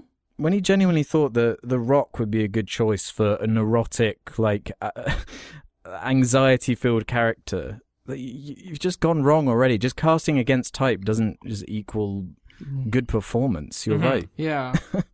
His nervous tick was very unconvincing. The whole thing he did with his hands. It was It laughable. felt like the director just told him to do it. Like, oh, you need a nervous tick, so your performance came is more out of believable. But nowhere. it didn't Character was feel doing like it it. was coming from Yeah, it wasn't Right. It felt established like a until like direction. halfway through the movie. Well, because that's when he starts getting nervous. I want to point That's what Richard out, Kelly would say. because you mentioned Steven Soderbergh, when he takes non-actors and gets them to act, he's not creating this like extremely out there alternate character that they've never played before. When you get actors who are not actors and you get them to play a character, the way to do that is to write the character in a way that you could reasonably see them act out in real life. Like, Right. I forget who said Yeah, this, right to but their like, strengths. But yeah, I forget who said this, but there's a quote from some director. I guess I'm paraphrasing, saying that like anyone can act, you just have to give them the right character. And I find that completely true. If you know that someone is naturally a certain way, then write their character to be that way. Don't get them to do anything that's like outside of what they would normally do, outside of their comfort zone, talk in a way that they normally wouldn't talk. Like that's what you did with The Rock. I'm sorry, he's not a good actor. He did that with Gina Carano in Haywire, which is a great Steven Soderbergh movie. And she's a wrestler or an MMA girl. I don't know what I don't know what sport. It's some kind of physical thing. Point is, she's good at fighting, and he makes a good performance out of her because she's like a super badass spy. She's not playing a neurotic like The Rock is in this. You could make this argument with Zoe Bell's character in Death Proof. You know, she plays it well, but he you could even wrote do that. her to be her. He wrote Zoe Bell to play Zoe Bell. I think it's Spielberg who said you find the commonalities Okay. in the character and the actor, and you just meld them together. Even if it's not everything, you find the few parts that do. And I don't think anything about this character meshed with Dwayne Johnson, Not at all. except the fact Couldn't that he believe had it that he was a bodybuilder. for 1 maybe. second. It's the same as in the Plinkett reviews. Remember, he brings up how Samuel L. Jackson is so miscast as like a wise Jedi character. When you see how Tarantino writes him like totally to that actor's strengths, and the Same the motherfucker difference in the again. performance is night and day. Yeah, exactly. He's just very passionate and intense, emotional. So you got to write a passionate and intense character for him. Yeah, not Mace Windu. And there are actors out there that can do anything. There are actors out there where it's like you could write whatever character you want, they'll fucking do it. So yeah, not to suggest that you have to do that with everybody. Though, exactly. Those are a select few, and those people get paid lots of money. Mm-hmm. Like Daniel Day-Lewis could probably do it. Oh, of course. The Rock ain't Daniel Day-Lewis. Yep. Tilda Jake Swinton Gyllenhaal could probably do Joaquin Phoenix. Mm-hmm. Tilda Swinton. Tons of great actors. Basically anyone else. Yeah. The Most people that are not The Rock could play that character better than him. Yeah. All right, I guess I don't know if you guys have anything else to say about this movie. I feel like we've talked. No, I don't think so. Explained everything we need to say about it. Very ambitious, in the same way that really bad Andrew Niccol film is very ambitious, but that's all you can respect it for. Doesn't work together. It's a narrative mess. It's a disaster. Acting sucks. It's not funny. All of the metaphors and commentary that he's making on society is really heavy-handed and too on the nose. The constant referencing of all these short stories and poems that he's like, oh, I was inspired by this. Just stop fucking talking about it. Reference it once. Don't say it 30 fucking times. Anyway, this movie made me upset. It was just very. It was an incredibly frustrating watch. Way too long. Way too stupid. 2 out of 10. What about you guys? One irritating film. One irritating, unlikable movie to try and sit through. Up its own bum. You nailed it with there. Like every single element of the movie, not one of it really comes together. I can see how you might be able to pick apart different bits here and there and be like, yeah, this is really working for me. I'm like unraveling this mystery or whatever, and these books are awesome. No, not for me, I'm afraid. Yeah. I'm never going to see this movie again. I cannot stand it. Good. And I know this will piss people off, but half star. Like, I can't stand the movie. Awesome. Wow. Well, I don't think you guys get it. You neo-Marxists, get out of my face. Get out of my board, normies. I liked it slightly more than you guys. Slightly. It's a unique and ambitious film. I'll give it that. Yeah, certainly there unique. were like mild things I found. There were some things I found amusing. I enjoyed that like Venice Beach was the hub for like a neo-Marxist revolution. Okay. Some things like that. Little moments. But overall, yeah, it's disjointed, messy. It's trying way too hard to be the best film ever when it should just tell a story well. And yeah, I didn't really enjoy it. I would like to see it again though at some point in my life, because maybe if I gave it another chance and read the graphic novels along with it, I'd get more out of it. Have fun. But yeah, again, it's That's like so it's such to a me. high barrier of entry already. You're just like, go fuck yourself. Do your homework. With your movie. I'll just go watch another movie that's 90 minutes Yeah, long. I'll That's just good. go watch Brazil. I'll just There go you watch Drive, like anything over this. So yeah, 2 out of 5 for me. Nice. I guess I wanted one thing I forgot to mention is like part of what I feel makes this as an unfair comparison to Under the Silver Lake, and something that I feel would really help the movie for me in terms of me not saying it's a piece of shit, would be if it was just like really well shot or something. You know? Yeah. If like the framing and cinematography wasn't just like entry level, then I could be like, okay, there's this guy with talent here, and he's misdirected. But in it just this movie, it's just all I can think is like, well, he's a hack. He got lucky once. That's it. Yeah, Like there was you're nothing right. about The it. technical no aspects energy. were very inconsistent. There was no some evidence things of that talent looked here. Pretty good.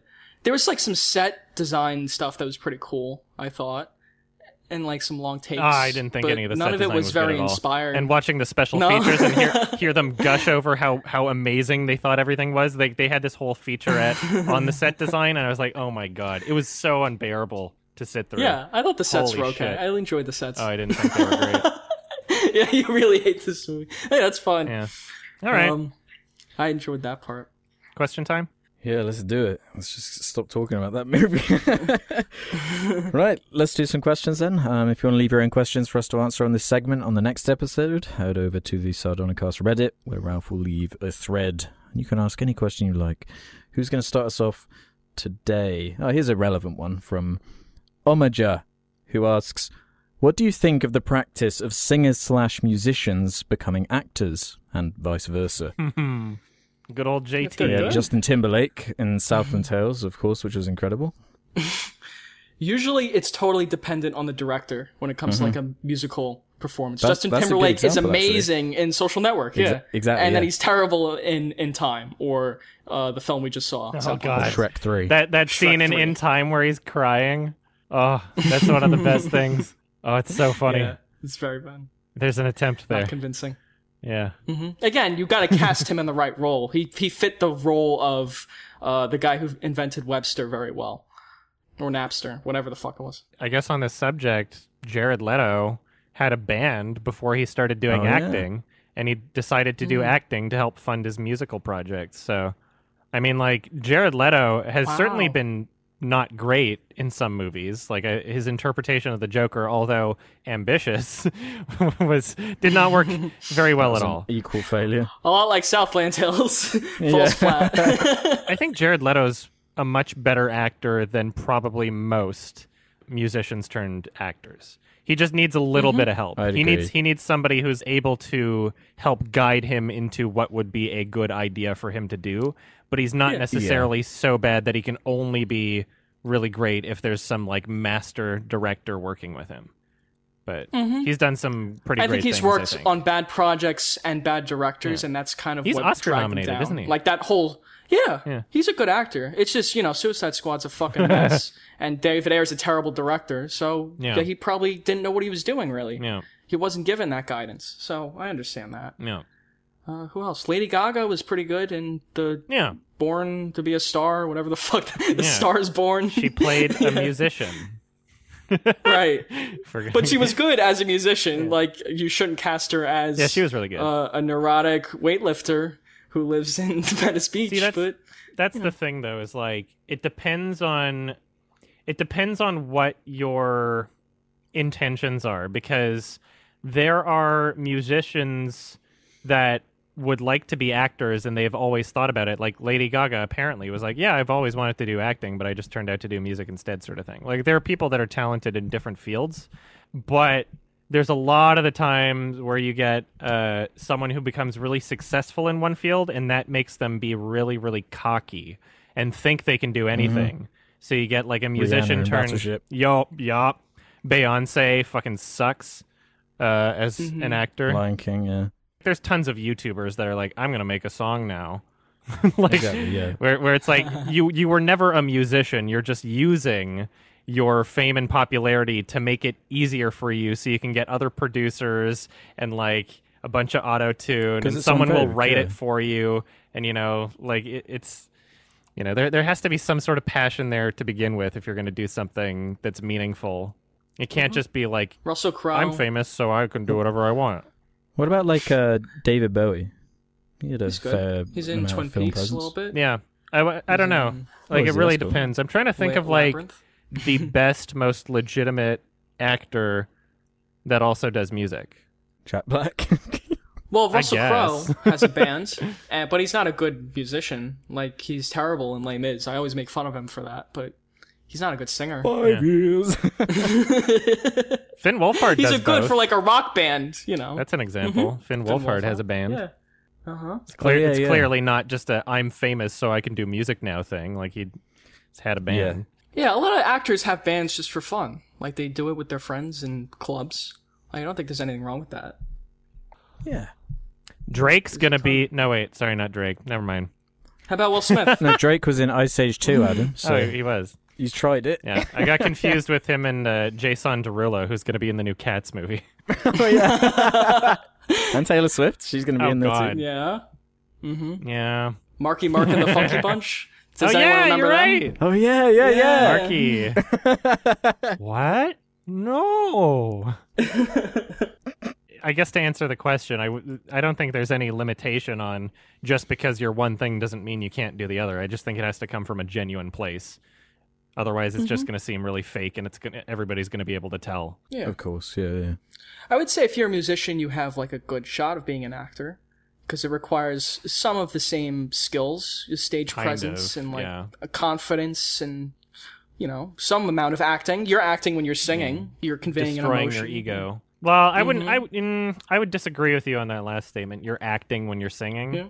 I would disagree with you there, depending on what kind of music you're making. Yeah. You're not acting. Like, that's a better way of phrasing it. If it's coming from like an honest place, it's not like you're. An playing emotion a is coming out of you. Yeah, you're like destroying your ego you. and letting yourself be judged at your insides without fear of how people are going to judge you. And I guess that's a quality that is shared by talented singers and songwriters and talented actors.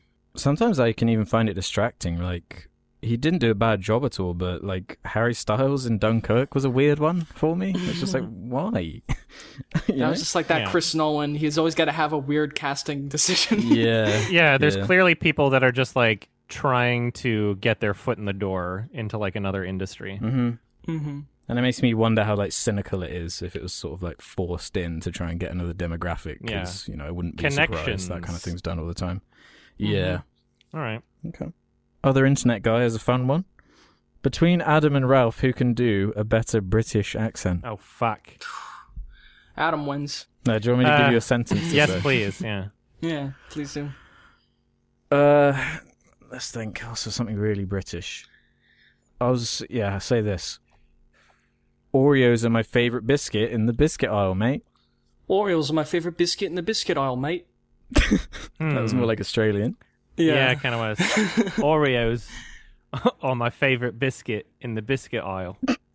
That was kind of like Michael Caine-ish. That was like Michael Caine. That was better. There's different kinds of British accents, right? And so mine's quite a weird one.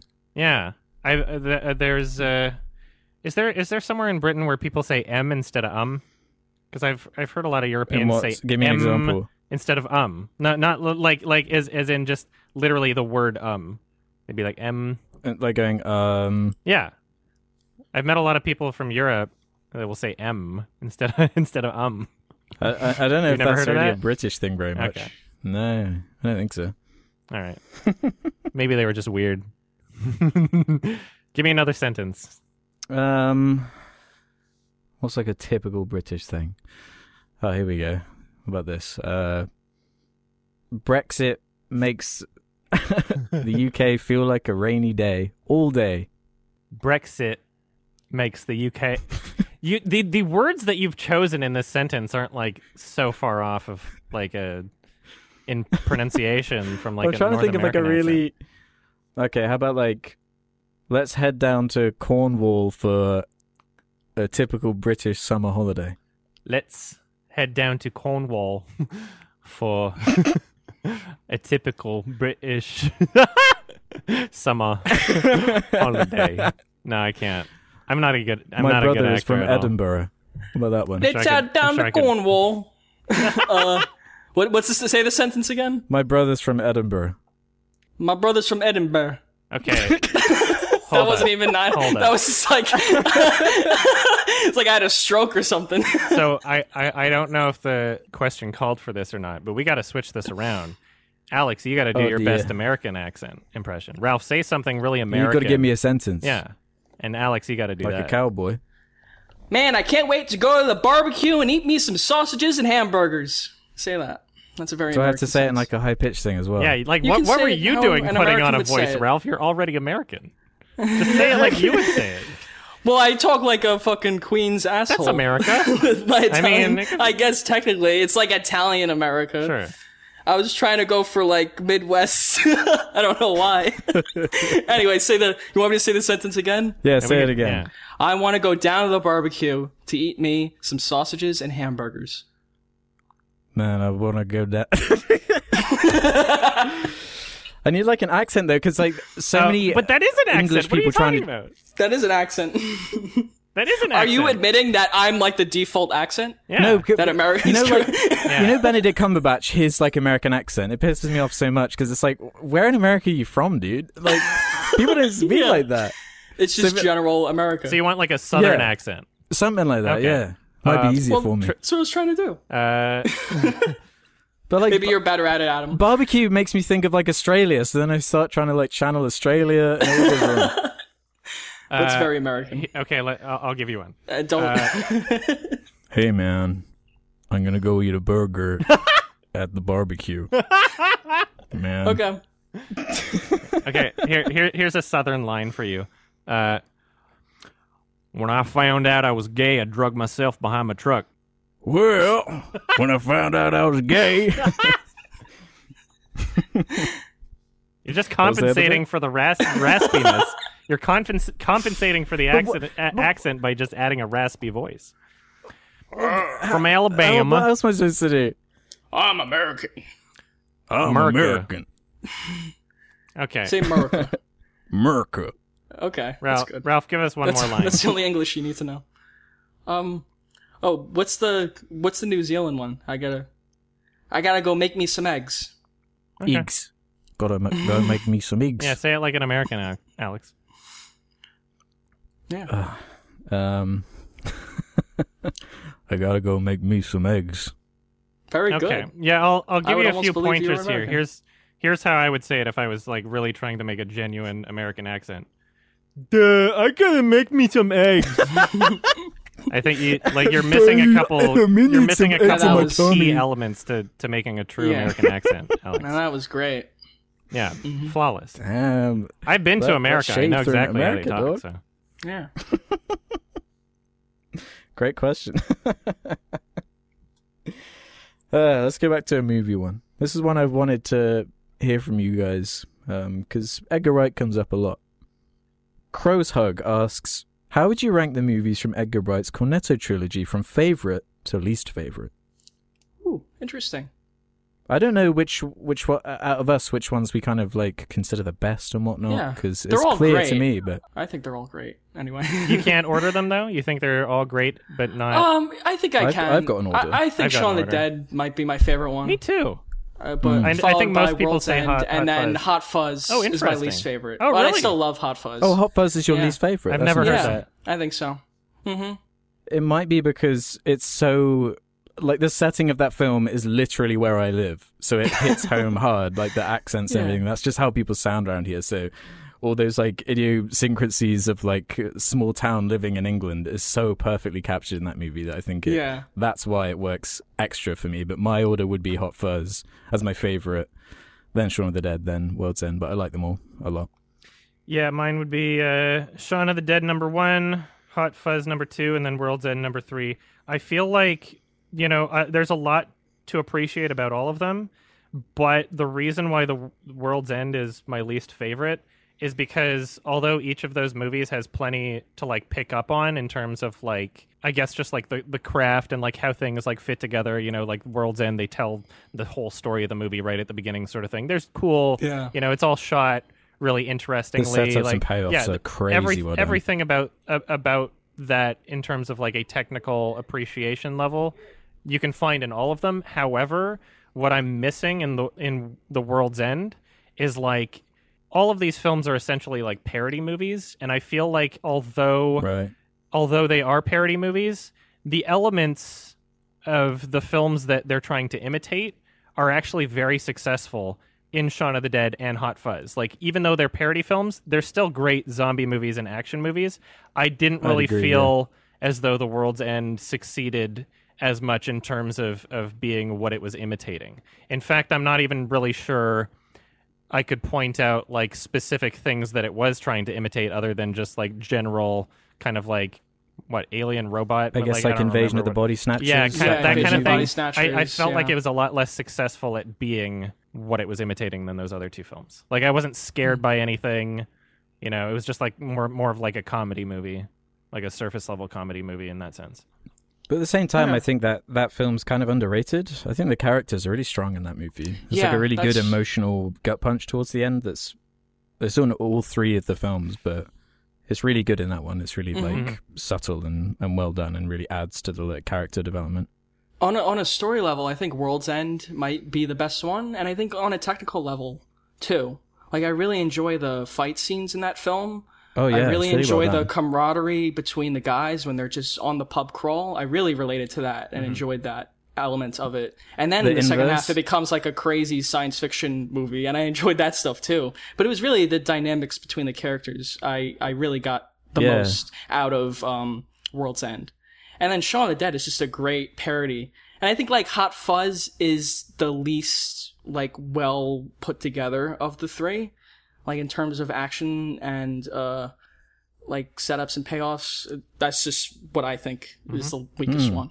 But I love all three. There's a really great interview that Simon Pegg gave on Conan during the premiere of World's End, where he talks about the 12 stages of drunkenness and like what that means to perform it, and it's so great. So I would definitely recommend that. Just definitely check that out. Yeah, they're all great, and everyone should check them all out. Yeah, Edgar Wright has not made a bad movie. Nope. No, yeah. No, I rewatched Baby Driver recently. I was like, wow, this was actually way better than I remember. This is a great it's movie. awesome. Very good movie. Yeah, I'm excited Scott for Pilgrim? anything he makes. Yeah. I love Scott Pilgrim more than I think all of these. All of his that's films. interesting. The rest of them. It's also like the most American too, so I think that makes a difference. Even though it's set in Canada. I was about to say it's like a Canada at the point movie. it came out, there's like, a lot of American pop culture in it. Yeah. Sure. yeah, like the whole like comic book, like video game angle, Okay. and just the North the America. actors and everything. Americas. Was just because it was following the Cornetto trilogy, which is so English. Like to me, Yeah, it that's was true. way more, Yeah.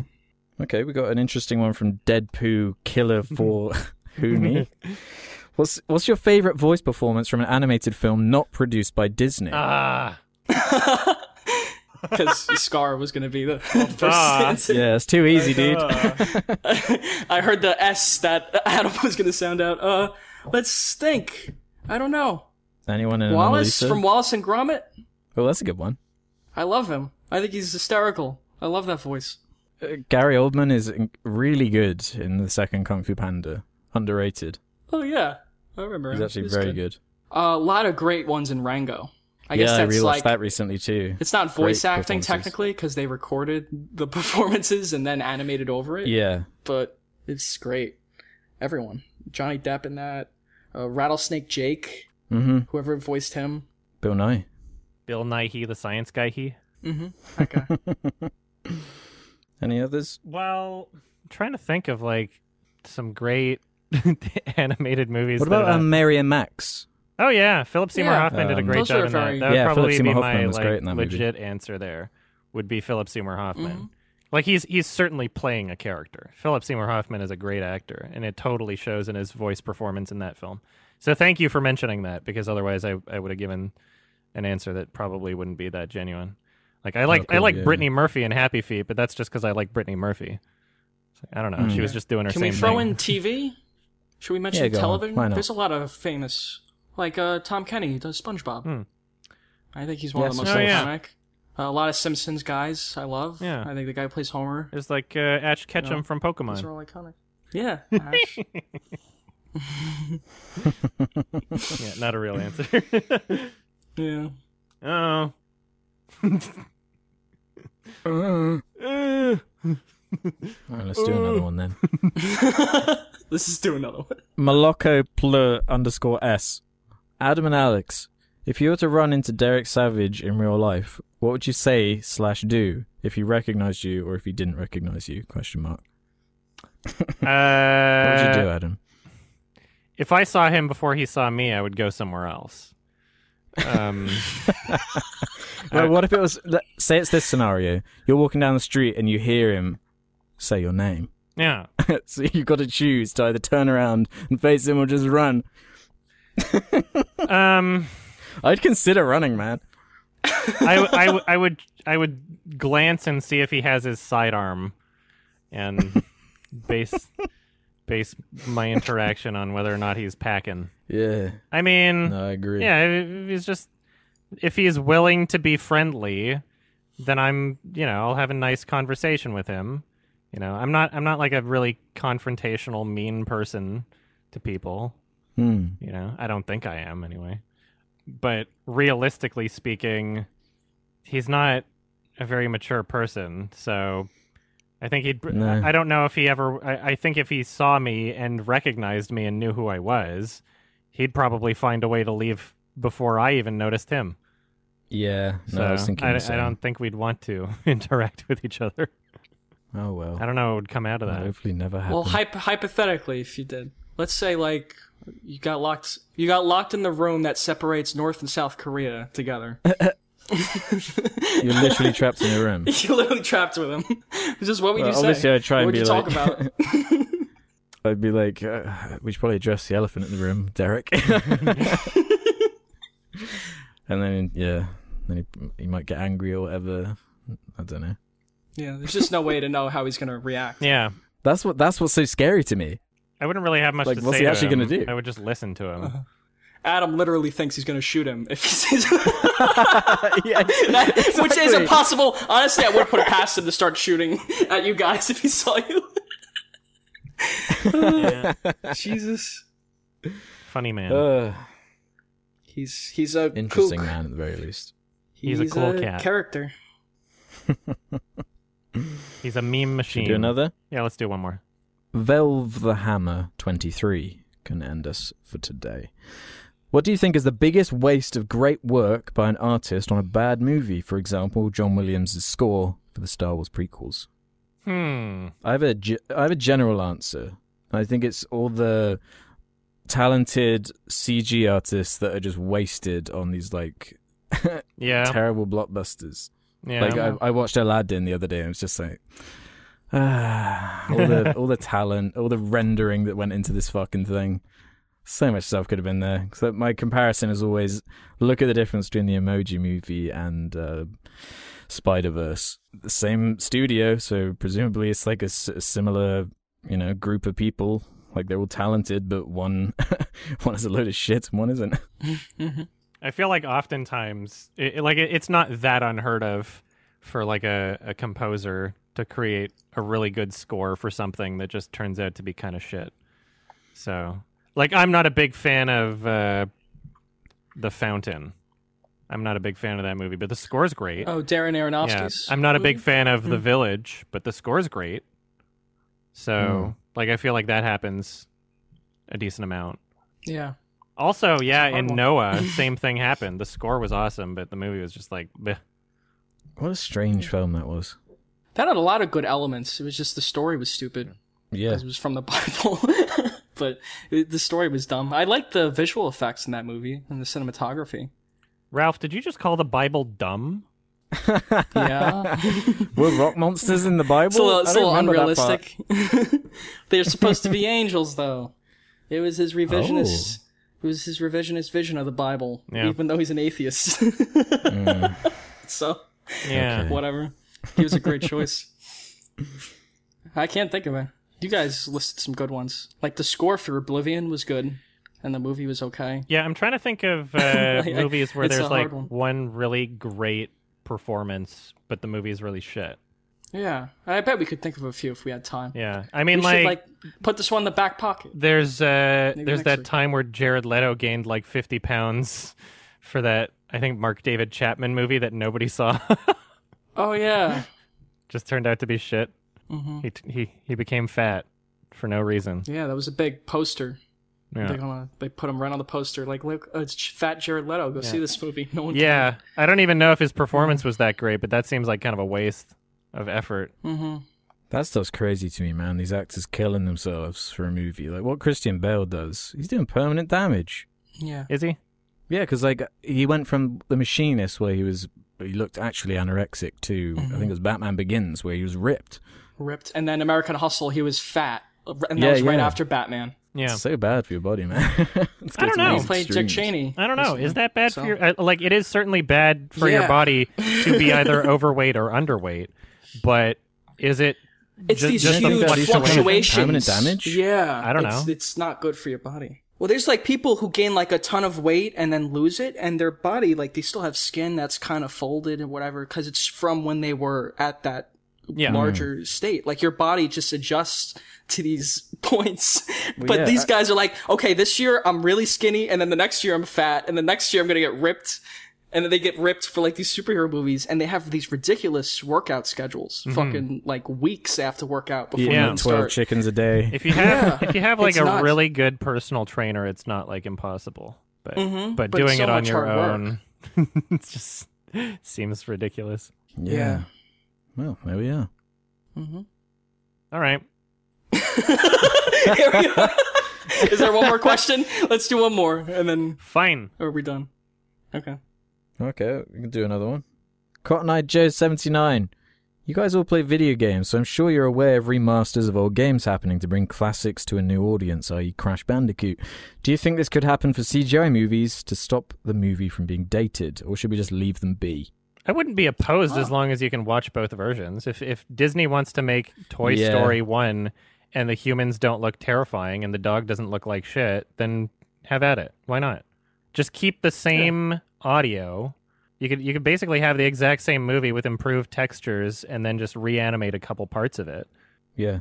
Some of the early Pixar stuff I would not mind seeing sort of redone versions of, so they're more timeless. Because I think like now animated movies, it'll be a long time before they look bad, I reckon. Like some of them are so photorealistic, and like I mentioned, I watched Rango again the other day, and that film came out quite a long time ago now, but it looks flawless today still. So some films genuinely don't need it, but it's more from that early period, like Toy Story 1, Incredibles 1, anything from around there, whereas an emerging technology which could be updated now. As long as they don't ruin the art direction, because a lot of video game remasters do that. Yeah. Like they miss the point of the sucks. original art direction, which is a huge issue.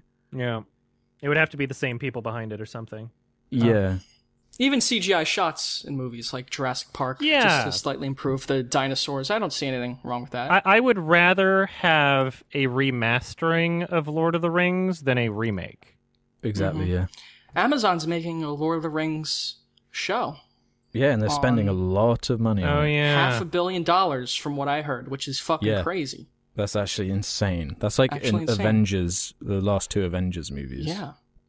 They have, that's literally the budget of both of them. Mm-hmm. Yeah. And that's one show, one 10-episode fucking season of television. Probably 10 episodes. Yeah, it's so We don't know weird. what it Like, could has be. this ever been attempted? Because, like No. there's been, like, That's why they're doing 3D it. or, I don't like, think so. 4K re-releases or whatever. Like, there's been improved restorations, or I guess even, like, Apocalypse Now has a new cut coming out. Like, there's definitely been re-releases in that sense. They normally just reboot, though, because they can make more money. Yeah, like, I don't know. I think it's a lack of faith in whether or not these projects would be as successful, right? Because if you're saying, hey, this movie has already existed, then less people will see it, I think is the idea. Yeah. But I think there would be a lot of for people sure. that would be interested in seeing the first Toy Story movie, but improved graphics, you know? Yeah. Yeah. Yeah, there's a huge audience for films way after they come out. I hate it that depends on like the so many movie. people act like a movie exists for a weekend and that's it. And you're never talking about it again. Yeah. They come out on video and Yeah. have whole new lives. Donnie Darko we were talking about earlier. No one fucking saw that when it first came out. And then years later, it got re-released and it was a huge success. I think that it would be possible depending on how it's marketed. And if Disney was serious about doing something like that, I think they could pull it off. And I think they could get people interested in seeing it because they know marketing.